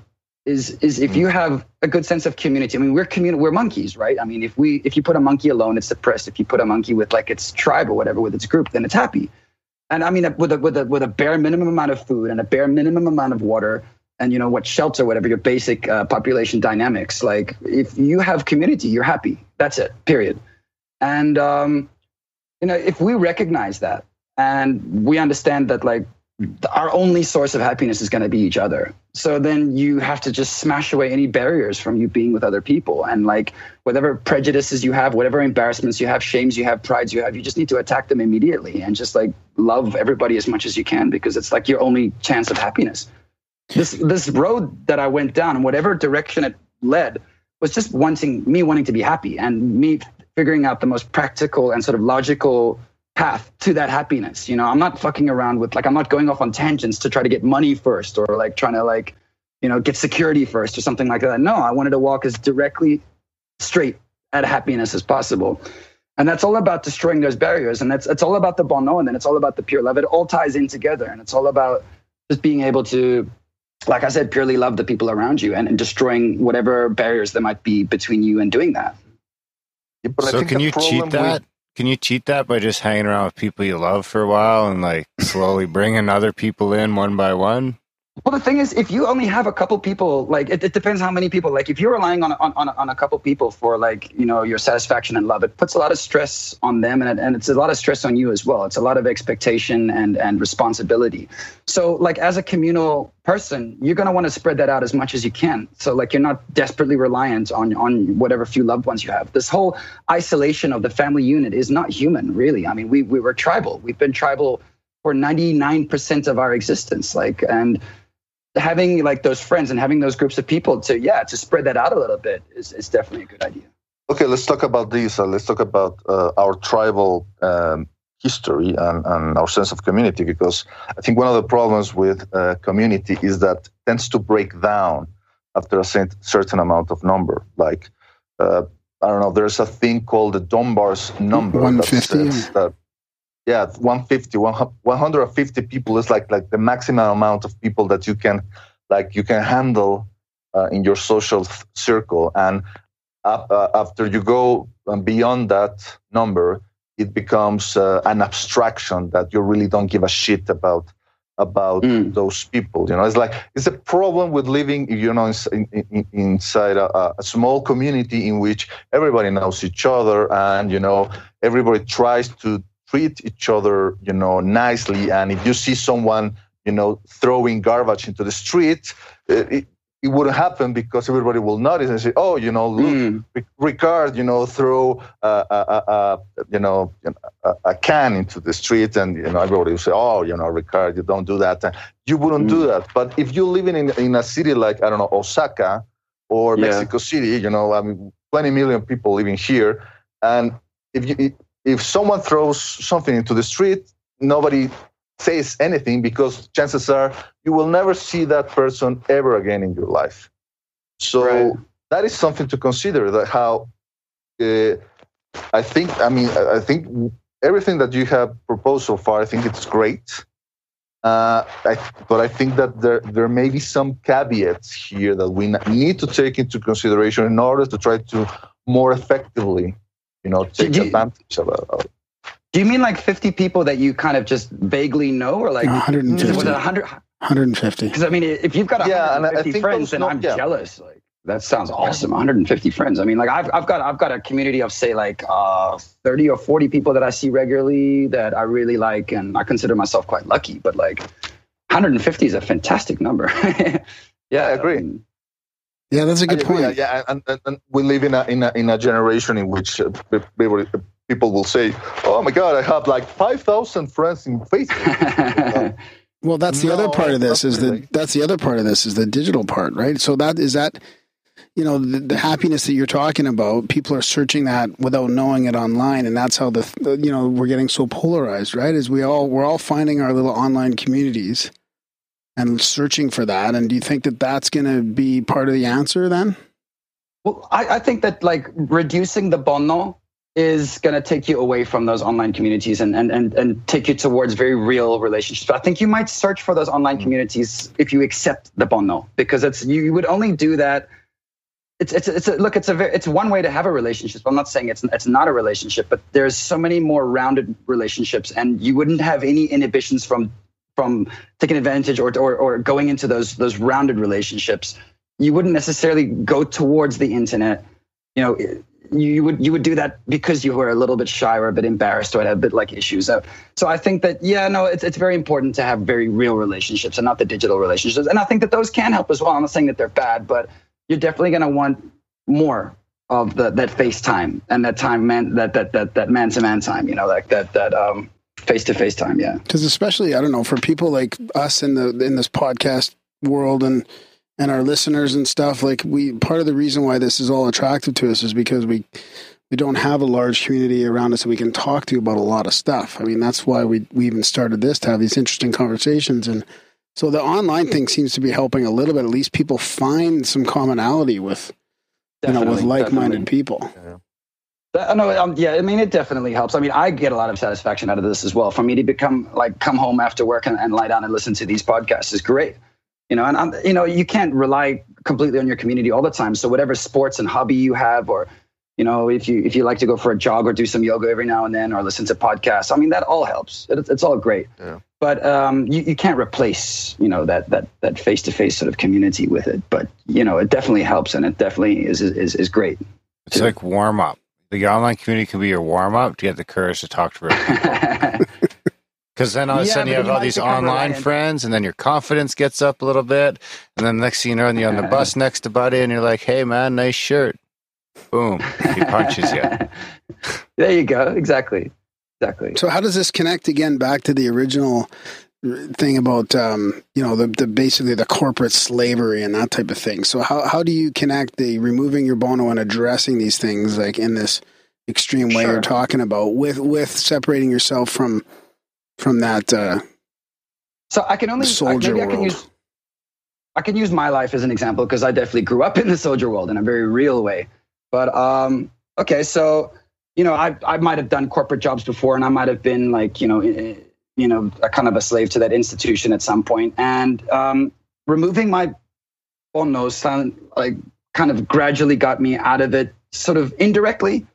By choosing what I wanted to do and being able to not have fear for choosing what I wanted to do. So, if I was sitting at a desk job or wearing a suit or, that sort of thing, and, I wasn't happy with myself, or for me to go out there and attack those bono directly, like eventually it was like, well, why am I doing this? Like, I would just quit that job and I would slowly gravitate away from that and gravitate to what I really like doing. And so if you look at my life right now, I wake up, kind of whenever I want to, but usually at around like 10:30 or 11. And then I do kind of yoga and exercise. I have to keep my body, relatively good because I'm not like, I do modeling about 3 or 4 times a month just because they need foreigners in Japan to kind of, for whatever role. I could be a father role, or it could be more like, fashion, or it could be anything. But so that's about half my paycheck is from modeling and that sort of stuff. And then, so I guess I have to what I'm going to tell you right now is the sort of pessimistic way of looking at it, is that I wake up in the morning and I have to exercise, and then I've got to eat healthy food because, I got to watch my figure. And then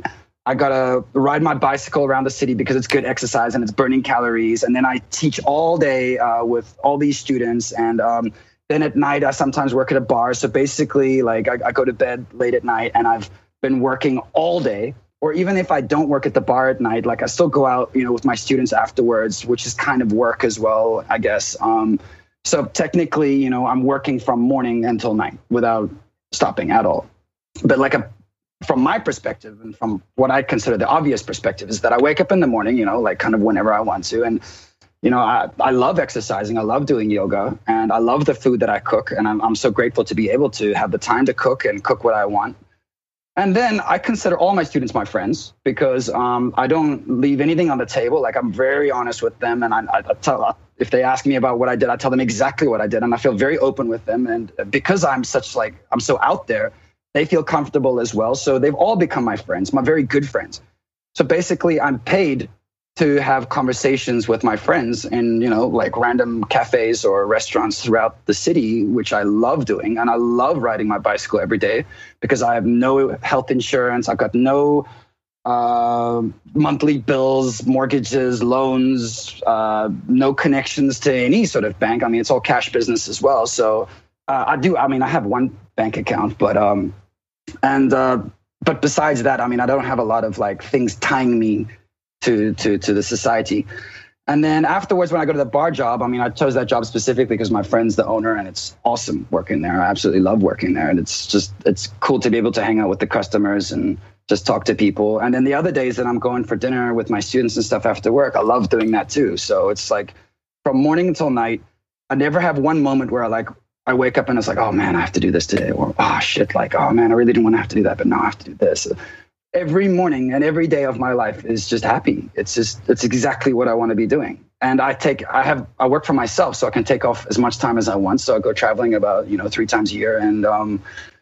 And like, for example, like my living expenses, like I don't necessarily make a fortune. I mean, I make it right. But for my living expenses, like I live in a share house with my friends. So I get to live in this awesome place that I really want to live in a good part of town. But because I'm sharing it with my friends, it's great. It's awesome. And like, I don't have the privacy issues or embarrassment issues. So I love living with them. It's awesome. And I have a relationship that's not tied around jealousy, where I'm completely free to do whatever I want to do. And she's completely free to do whatever she wants to do. And that allows me to not necessarily place a lot of stress on her or on myself, or feel a lot of responsibility or guilt about anything. I can just, in 2017, we have condoms. It's fantastic. Like you can just be free.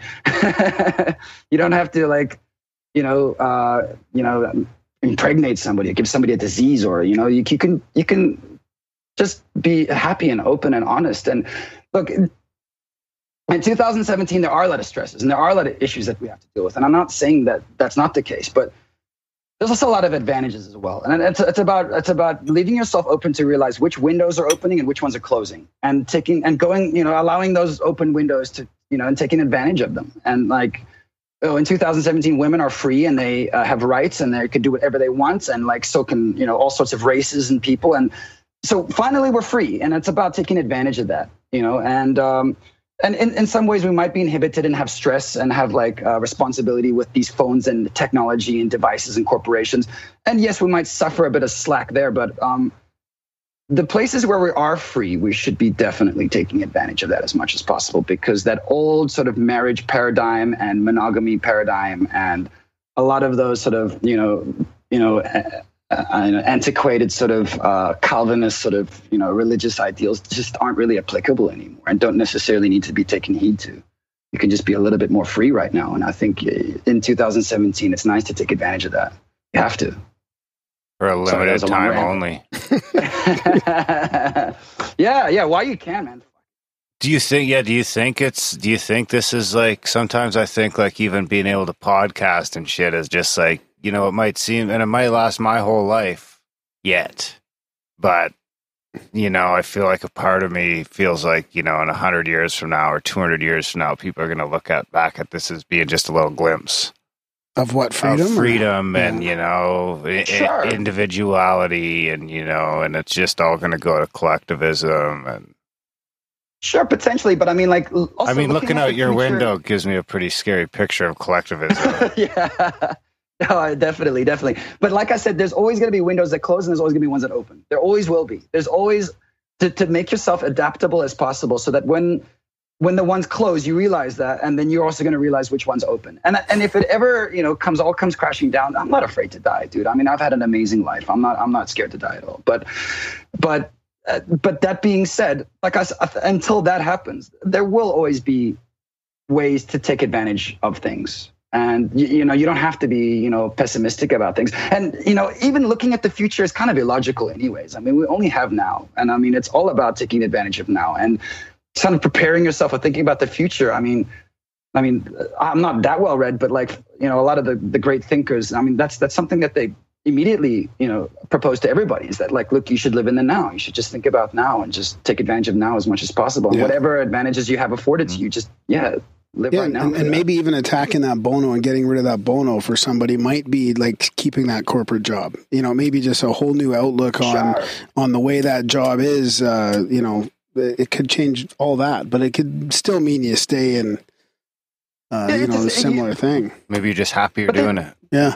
There should be no reason why you couldn't look forward to it every day. I mean, we're all curious, adventurous human beings. I mean, even if it is a corporate job, look, if it's so strict that you can't enjoy yourself, if there's no possible way that you could possibly conceive of enjoying yourself, then yeah, you should probably get out. you should go work at McDonald's and live in like, some crappy share house with 5 people and like, somehow get by or something like that. But a lot of our jobs, there are ways that we could just like, we put the stress on ourselves a little bit. Like, so by reducing the bonno, you're able to see a little bit more clearly about how even the lifestyle that you have right now, you're able to enjoy it more. Yeah. Yeah. So what about the other expenses? You talked about having minimal expenses. I mean, do you have the same stuff as us as far as like, your cell phone and your internet and cable and insurance and all that kind of stuff? Or, I mean, I know obviously you don't have some the of wonderful that. thing about working for myself is that it's a tax write-off. Everything I do is a tax write-off because it's like my cell phone is for my work, right? And but you still have to pay those expenses. I mean, you might not have to pay. You might not have to pay taxes on that expense or whatever. But I mean, you still have to pay them. Like, but if you are working for yourself, if you're like kind of a sole proprietor or whatever, and you're able to like look at your cell phone bill and like a lot of your expenses, like going out with students and stuff like that, or the stuff that you eat with students, or your transportation costs and stuff like that. If you can write that off, makes a big like. You might be earning a fortune on a monthly basis on paper, but then like with your tax and how much it comes off, and then there are these insurance payments and blah blah blah blah. Like it ends up cutting that monthly paycheck down massively. But if you are able to be independent and work for yourself, and then like sort of write that stuff off, it makes a big difference. And you don't really need to earn that much throughout the month to really have to pay for that. Like it's surprisingly like how much gets subtracted from your paycheck. Like if you're somehow stuck in a corporation that has also like it's like the corporate insurance that's incorporated as well, and whatever taxes and other crap, like somehow being like involved in that institution. Yeah, I mean you end up with very little. Like even if on paper you think you might be earning a lot.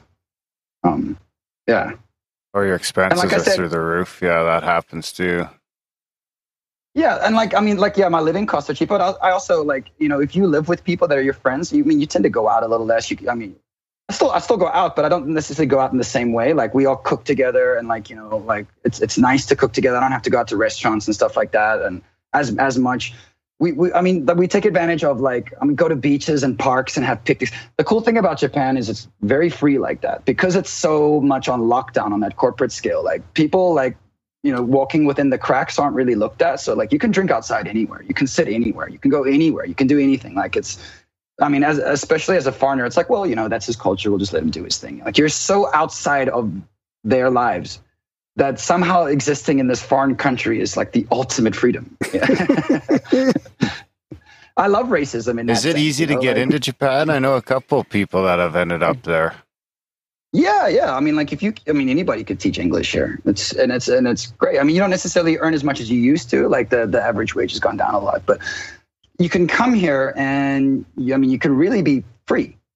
I mean, you're not going to be beaten up. There's no like angry asshole that's like, spent like 20 hours in a gym and like is coming out there just looking to like take out his rage on people or anything. Everybody's nice. Everybody's polite. You're not being looked down on the street as being the gaijin. You might be, but like, so what? Like even, gaijin, or, he's stupid, so he doesn't know how to do anything. Or, even if that, so what? Like, I mean, that affords me an incredible amount of freedom and reduces a lot of expectation. Not all racism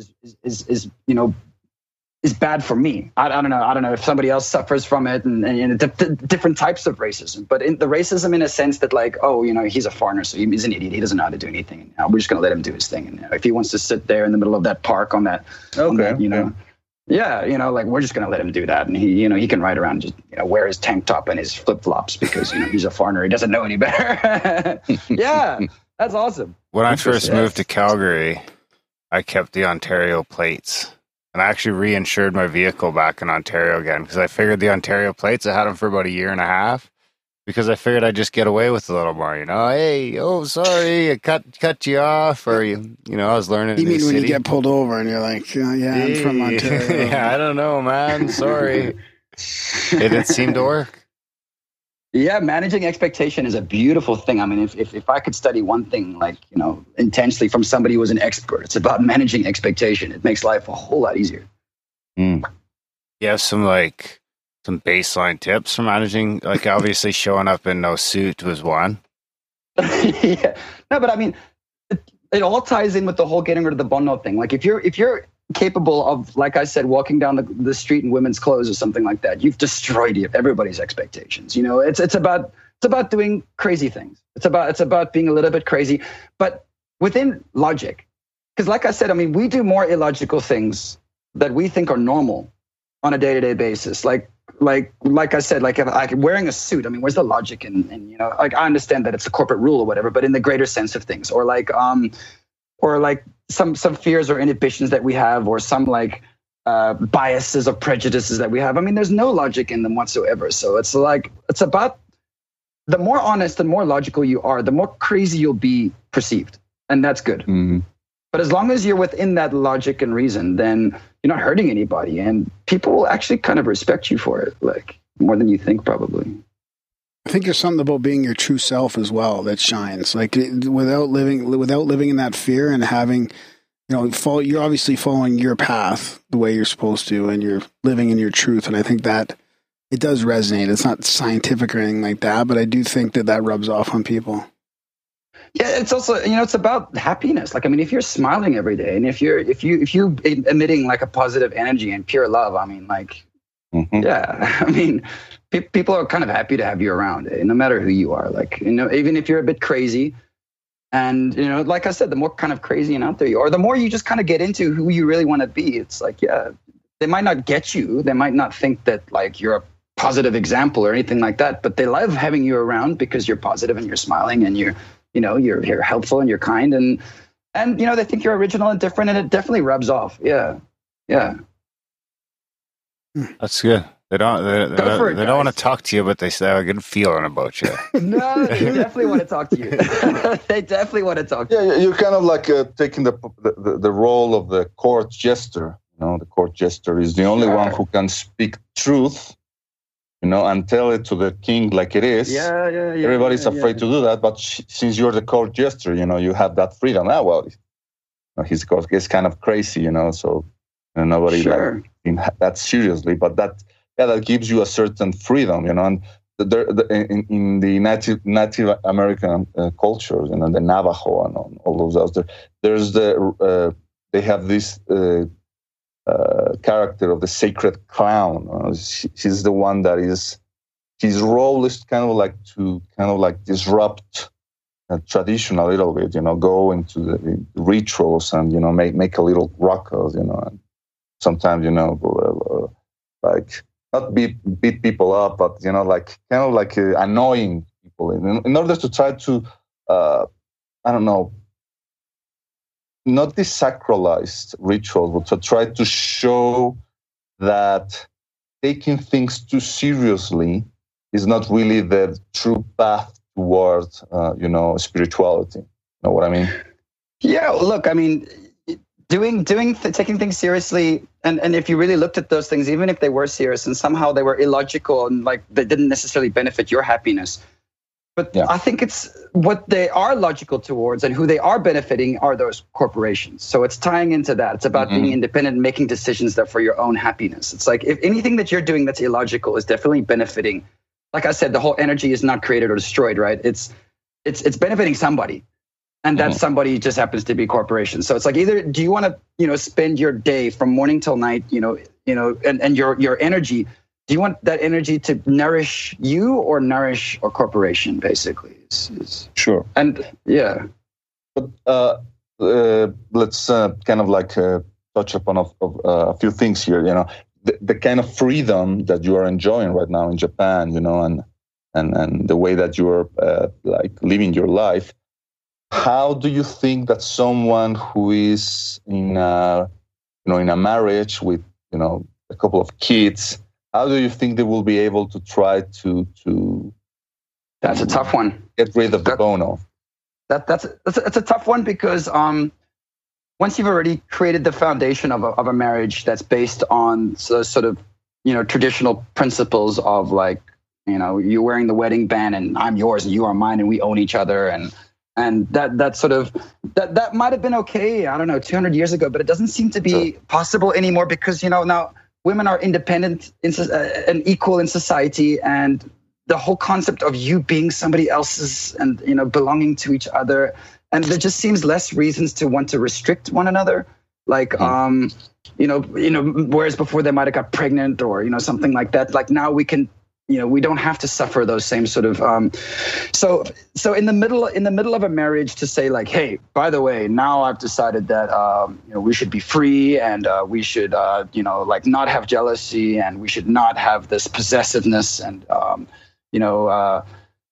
yeah, look, it's gonna take convincing for some, and for me, it was lucky in my relationship because I started off like that from the very beginning. I said, "This is how I believe, and this is how I live, and you can take it or leave it." But it's worked tremendously well for me.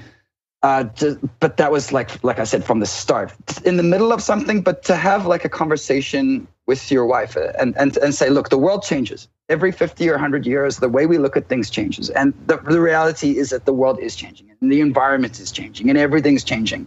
And that you can either be a forerunner, you can be somebody at the head of that's thinking like originally and it's thinking ahead of, everybody else. And like as it changes.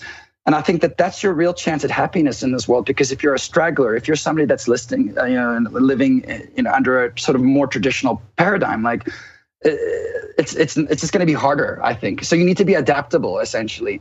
And if you can look at your partner and say, look, I love you and respect you, and you can look at the world around you and whatever situation you're in, I mean, without disrespecting anybody or anything, but kind of like say, look, like I think the world is going this way. I think society's going this way. And I want to leave myself as adaptable as possible to take advantage of what's good out there and not suffer as much about what's potentially bad about this new change. And adaptable, it's about being adaptable. And it's about saying, yeah, like, look, first we're going to attack these Bonno as much as we can. I refuse to be jealous my whole life. I refuse to be angry my whole life. I refuse to be shy and ashamed my whole life. And then once you start attacking that, and the windows that open become more clear, and I think, it's one step at a time. Okay. Yeah. Again, I'm recommending to you to go and check out Chris Ryan's work. He has a podcast, Tangentially Speaking, and he also wrote Sex at Dawn, which I think that it sounds like it's right up your alley. Yeah, with these things about polyamory and these relationships and how, basically his argument is that back in the days when we were hunter-gatherers, this idea of monogamy was not the way that these ancient men used to behave themselves. That monogamy became something that was installed after the agricultural revolution, and it's kind of like something that is not really natural to the human animal. Well, it might have existed in a very short blink of our existence. If you put human existence into like the time of a movie, the amount of time of monogamy wouldn't even last the credits. Like it's a very like Connor Habib would say, it's incredibly perverse. It's like the most perverse thing in society. Yeah, something to that effect. Yeah. So it's look, I mean, in under those under those conditions, maybe that made sense at that time, but it's not going to make sense forever. And we are going to change. We are going to adapt, and it's about looking at your environment and figuring out what makes sense now the best. But without having to get that onto like some sort of mathematical or scientific level, I think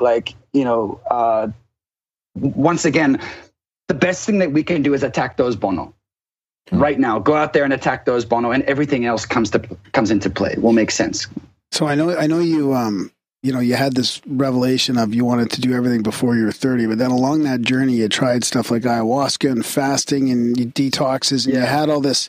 You had all these experiences. Was there any of those that stand out to you to be like shifts or awakenings or anything like that?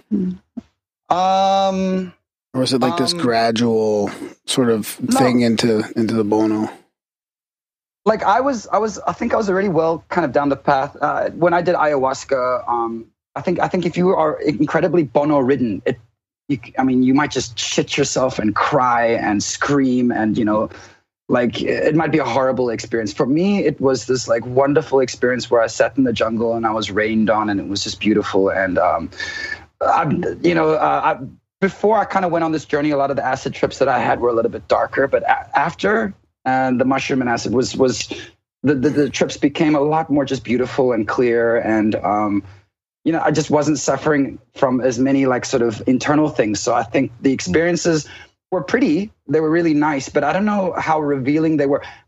What is revealing for me, and like I said, it's not necessarily that the fasting makes perfect sense, just as, just logically, we come from a time where 3 set regular meals doesn't really make sense, It doesn't really make sense as far as human beings are concerned. But look, we don't know exactly how human beings were, 10, 20,000 years ago. And, but we can guess. I mean, we can look at like chimpanzees, we can look, anthropologists. I mean, we can guess to a good extent, and we're evolved to be kind of that. And if we're sitting at a desk job and suffering tremendous amounts of stress and like coming home and, watching like 4 hours of TV just to kind of relieve that stress, doesn't exactly make sense. Like you need to kind of gravitate back towards what we're evolved to be, or as close as you can guess, or as close as what you can, what you assume like natural is, what a human being is. And, as far as all the experiences that I had in my life from traveling, like, I spent like a month in the jungle in Colombia by myself because I was I had a lot of like issues about like what I looked like, and issues with being alone, and issues with needing things and being clingy and stuff like that. Now, my way of directly attacking that was just going up into the jungle near Minca. From where is it, near Santa Marta, up into the Sierra Nevada, around there for like a month, and just kind of like dealing with myself with no like TV and no nothing, just like waking up every day and just dealing with myself. What year was this? This was 2014, maybe 2014. Yeah, 2014. Okay, well, Colombia wasn't as dangerous as it was. No. Colombia's amazing now. Yeah. No, it's amazing. But yeah, I mean, a lot of my travels were also kind of just giving myself an environment where I could directly attack my Bonno. It's like, no matter how confident I might have been about the way I handled myself in Japan's environment, if you get too used to that, like you might think that you're sweet, but you put yourself in Africa or in, like Bolivia, or if you put yourself into sort of like a Middle Eastern sort of environments, and you want to still see that you can hold up under those conditions. You still want to see that, like no matter how Bonno-less you think you are you still Bonno-less under those, conditions, under those environments? And man, like traveling just kind of was a way to test it. Like you always want to test yourself to see if you still have the Bonno, right? You always want to check and make sure, like no matter how good you think you're off, like, oh, my Bonno's gone. No, you got to check, you got to make sure. And sometimes putting yourself under different environments or under different states of consciousness is a way to make sure of that. I mean, if I smoke weed and all of a sudden flip out and get all angry and shit, then no, I probably haven't cleared all my Bonno. Or if I'm in the middle of like India and I'm like, oh, these dirty people, how could they do this? If my Bonno's still there, man, like it's a very clear cut case, so it's like, occasionally it's about there's no reason why I can't live anywhere or be anywhere and be happy everywhere, and I do love absolutely everywhere, and every place has its advantages and disadvantages, but like for me, more of the journeys and experiences have been about checking to make sure that the Bonno are gone or discovering new ones and finding an environment to attack them. That sounds like a good way to recognize it is through judgments or resentments. Like if you see yourself or feel yourself judging things or people, and that could be. Yeah. Oh, absolutely. There's still work to do. Yeah. Yeah. And, like it's the weirdest thing, like picking up that cockroach 10 times might relieve that. Like it's weird how it's all connected. Like you might, like eradicating the weirdest little quirk or fear that you have. Like there's no reason why you shouldn't love all, food, drinks, like, people have these likes and dislikes that they seem to define their personalities around. But what if you just liked it all? What if you liked all food? And what if you liked all drinks? And what if you liked, kind of all, religious, different types of religious people or ethnicities or, political stances or whatever, like what if you just were like, fuck it, yeah, I just like everybody and like everything. Like why would you have to hate specific things, or why would you define your personality and what you dislike? Like, it doesn't make any sense. Oh, that's good advice, man. Especially in this climate. We were just talking about how much to pay attention to the media or the fucking political climate right now, and it's like it's dragging me down. If you get too into it. Yeah. Especially you, because you can't even use mushrooms to help clean the slate. You just got to fucking meditate that shit out. I don't know. Yoga it away. Definitely the woman's clothes down Main Street, man. That's where you're at. Or at least next live cast. I don't have to deal with that, Bono. Just I'm wear fine a dress with that on YouTube. I'm fine. I dressed up dress on YouTube. I dressed up as a woman once in 1995 for Halloween, and that got rid of that Bono. That's fine. My best buddy, right away when he saw me, he's like, Marie. He thought it was my mom. I've seen you fucking bonoing off the walls at the office. Ready to bono your top. Are there any like confessions though? Do you guys have like any specific bonos that you thought might have come up during this conversation? Yeah, fear of conflict a bit for me, like during work, during office time, or even on the show, probably a little bit like fear. And I don't know where that's coming from, but I mean, me specifically. No, no, just in general, really. Like I try to avoid conflict for the most part, right? I mean, I'll get. I can defend myself and I can do all that kind of stuff, or I can talk about certain things. I can get all excited about things, but in general, I don't know. Try to avoid that. Does the conflict bother you? Like, I mean, even if you avoid it, like, are you avoiding it because you just don't care, or are you avoiding it because you're afraid of the conflict? I don't think I'm afraid. It just bothers me. It makes me uncomfortable.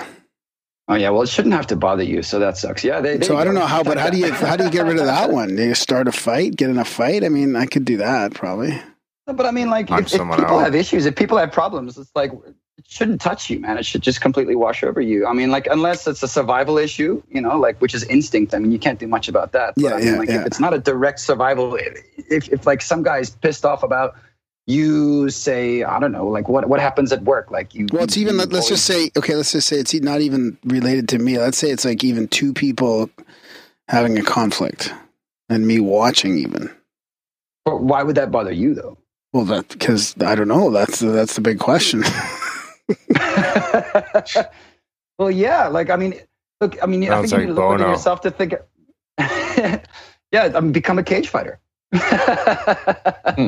No, I'm joking. I mean, like, if you look into yourself and if you can kind of find a reason for that, like if you can, it might be related to some sort of fear of, I don't know, physical abuse, or it might be some sort of fear of being disliked or not liked, or it might be some sort of fear of you being dragged into it and how your image is tainted and how you're worried about your image. So if somehow you attack your image, or if somehow you attack like the expectation that people have on you somehow, like if you just become that goofy court jester in the office that like everybody thinks is a little crazy, but is genuinely a nice guy, somehow that conflict won't be as applicable to you. Like, I don't know exactly where that's coming from, but there's a couple of different directions you could go to kind of, attack different other things. And somehow you might find that just disappears somehow. Okay. That's good to know. Yeah. That's some good ideas there. I mean, I did get in a couple fights with friends in school, and it turned out like they both sort of like cheated me to the point where then everybody thought like I lost, or there was a problem with like a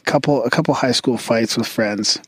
And where everybody gathers around and watches, and that could have like an effect on me now. And then, sure. Keep them coming. Losing's fun. I mean, losing's good times. People have issues with losing, and it's like this competitive edge. Like you got to win all the time. Like why? Dude, losing is like just as fun. But I didn't really lose. It was a draw. A better story. Oh, here he goes. He's getting all defensive. He's getting all defensive. I didn't lose. It was a tie. It was a draw. But he lied and said that I lost and that he won. Right. So it was one of those things. Like it was like a injustice to me. Right. So. Maybe that's right. What it was. I lost, motherfucker. Yeah, dude, I fucking lost that fight. I fucking lose all the time. I suck at shit. I lost the other one. I lost the other one for sure. The guy was like twice my size. It was tough. So he threw me around like a rag doll, I think. So does that counteract fake it till you make it, or can you still do that? Does that count somehow? What's the fake it till you make it? What's that? That's where you just like convince yourself you're good. You've got something figured out until you sort of figure it out. I've done it at work with like when I was more inexperienced. I remember like looking at drawings, Like, and my boss being like, "You got it?" And I'm like, "Oh yeah, man, I got it." And then you're like off in the corner, like, "What the fuck is this thing?" Yeah. But then you eventually figure it out. I mean, now you'd have a hard time throwing a drawing past me that I couldn't figure out. Yeah, even in the recovery community and stuff, fake it till you make it. I mean, there's in the spiritual community, like that is sort of a thing, right? I mean, through intention and stuff, you can get there by sort of failing as you go along, right? Just faking it. Seems like a dangerous game though, because you might just become reliant on faking it. And just fake it forever. Like you might as well just be completely honest. Like, I fucked it up, and I can't do that. So how do you get rid of that? Maybe I'm already stuck in a fake. But not be loop. stressed about it necessarily. Just like shit. But there's probably a fear there, right? A fear of like you don't want to admit that you don't know those drawings, or you don't want to admit failure. So there's a fear of failure there, Darren, for you. So you're faking it. I do have a fear because of your Bono of failure. So how do you then get id of that Bono? Well, I tried to fail. I'm failing at podcasting. Go ahead and just fail. Fail at everything. Purposely lose every game you play with all your friends. Purposely fucking get rejected by every woman you see. I mean, just fail. Fuck. Yeah. But I mean, the fake it's I don't know about that, eh? I don't know. It might be a way for some people, but I fake it till you make it. Nah, doesn't resonate with me.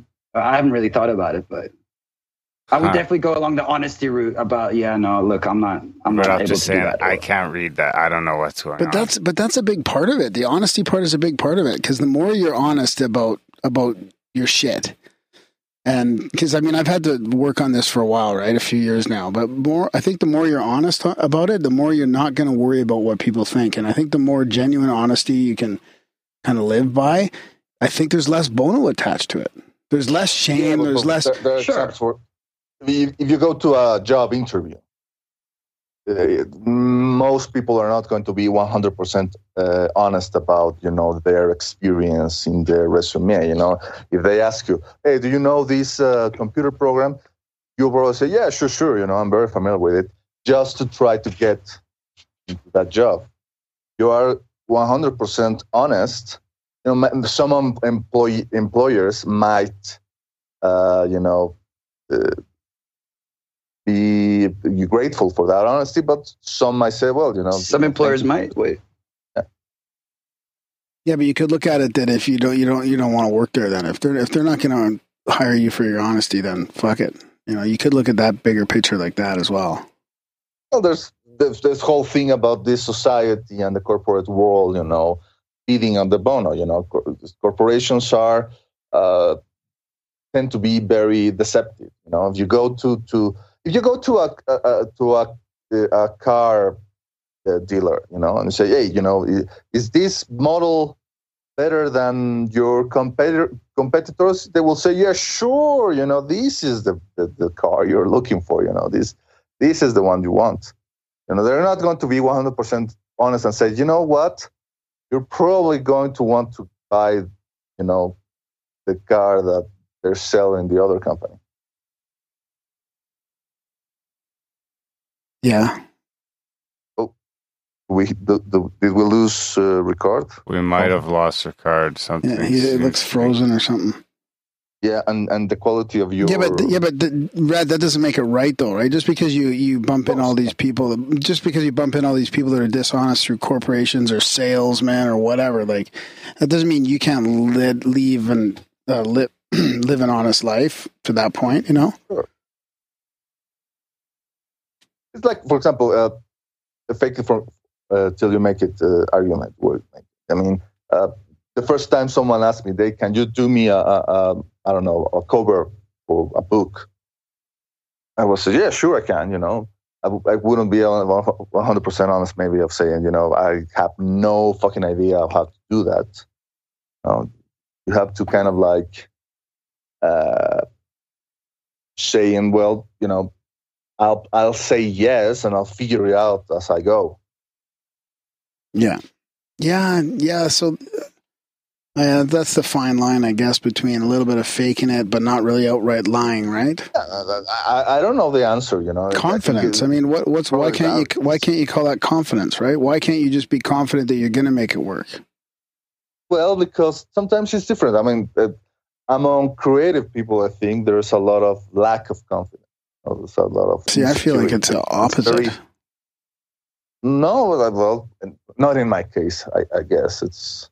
I feel like all the creative people every time I start a project, I think that I'm not going to be able to do it or finish it. It's not until I'm in the process of it, and I say, you know what, yeah, I'm doing it, and I'll be able to finish it.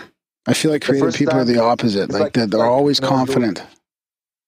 Yeah, it's like you're climbing a mountain. You look up and you say, "Wow, fuck! How am I going to climb this motherfucker?" You probably have to lie to yourself and say, "Yeah, well, just one step at a time." But then you get up the mountain, so you weren't lying to yourself.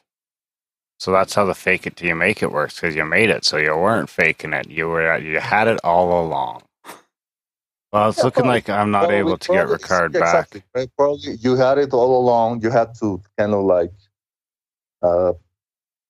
lie to yourself a little bit, made a bit of self-deception in order to realize that, yeah, you could do it all along. You had the confidence all along. I don't know. Yeah, that's interesting. Yeah. Are we going to be able to No, I've tried a few times. I think we'll just wrap it up. Yeah. Big thanks to Ricard for coming on the show. This was amazing, guys. And actually, I listened to the show in which you read the email. Read the email. Oh, wow. I said, this guy is interesting. Now, how interesting that I managed to speak to him. I think that I think that he mentioned in the email that he wouldn't be able to write a book or something. Well, maybe writing is not his approach, but I bet that someone like him could be able to maybe create a YouTube channel or something. Teach on the YouTube. Yeah, because I think that he has a lot of these things that he was talking about resonated with me, and I think that if he manages to get in contact with someone like Chris Ryan, I think that Chris Ryan will also be agree with a lot of the things that he's discussing here. And also, and as a sideway, guys, don't you think that Ricard looks a lot like Dr. John Ward? No. No, not really. He almost looks like a John Ward's younger brother. And I mean this as a compliment. No, he reminds me of somebody else, but I can't place it right now. Conor Habib? Well. No. No. The love child of Conor Habib and John Ward. I think we better wrap this up before it gets too carried away. Grimerica listeners to put, one screenshot of Ricard alongside a photo of John Ward, and I'm sure some people will agree with me. All right. I guess we'll see. Like I say, big thanks to Ricard for coming on the show. We'll find out if there's any info or website he wants us to plug. We'll plug it next intro. And we'll have it in the show notes for this episode, of course. Big thanks, Ricard. Come back anytime. What else we got? Check out GrimericaTalks.ca/support, guys. Check out all the ways you can help us keep kind of growing. Yeah. And having these chats without any commercials or fuck all, and kind of being able to do whatever we want. Yeah. And we have an extra content feed now, the Black Budget support feed. And to do that, you donate anything, right? Any monthly donation, any one-time donation. If I get an email from PayPal, then I just send the link. Yeah. Whether it's a one-time donation or a new subscriber or, we can figure it out for sure. Everything's in the notes. Contact information, P.O. Box, emails. Yeah. Also, don't forget that, people can follow Grimerica on Facebook. We're also on Minds. There's also a Grimerica subreddit. Go there and check it out and maybe contribute there, link to interesting info. Actually, that's a good point, Brad. I gotta start putting all those links in the show notes now. That'd be reddit.com/r/Grimerica, I think. Yeah. We're on Gab too, so there's a bunch of different networks that we're on right now, and we'll see how long it lasts. But we're just trying to yeah, just sort of with all the censorship everywhere else as well, we're trying to spread out a little bit. Yeah, exactly. And like I say, the donations help. They help us do this. We tried our first video cast tonight. We're able to do things like that. Yeah. So yeah, check out GrimericaTalks.ca/support, guys. And jump on a monthly if you can. Do it one time if you can. If you can't do that, you can share the show, review the show, spam Graham, sign up for the newsletter, sign strangers up for the newsletter. And you can always check out GrimericaTalks.ca/swag to get your Grimerica gear. Yeah. Anything else? That's about it. All right, guys. Thanks for listening, and we will see you next week. Oh, the rain came down. My wallet got soaked. The money ran out. Oh, the mud was gold. The ground was cold. My dignity was never bought nor sold.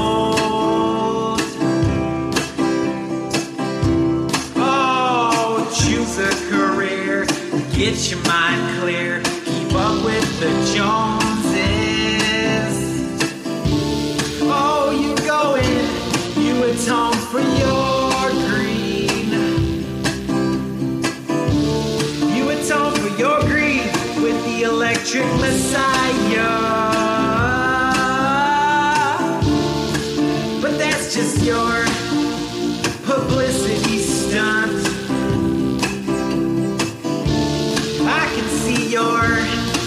Your duplicity in front of your lines.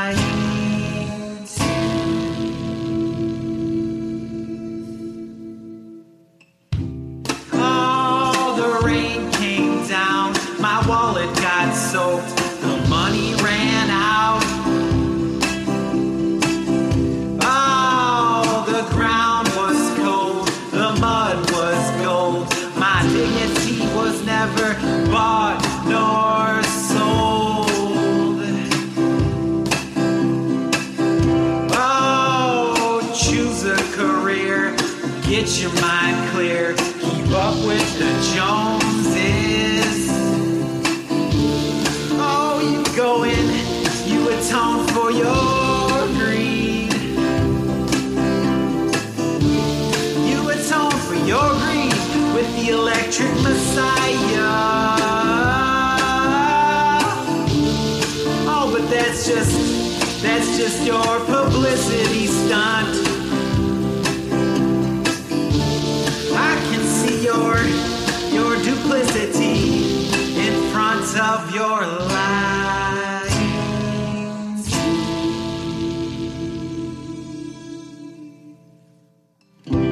Oh, the rain came down. My wallet got soaked. The money ran out. Okay, there we go. We had the new moon, dark sky, which is great. Had a plan camping, pitched our tent, went back there for the night. Crystal clear. Darkest night. Decided to read that meditation, did the singing bowl, and that shit starts happening. Pow, pow, pow. We started seeing flash bulbs. Streakers coming down. Graham Dunlop is he said he star. Graham Dunlop is he said he star. Blubbity, blubbity, blah.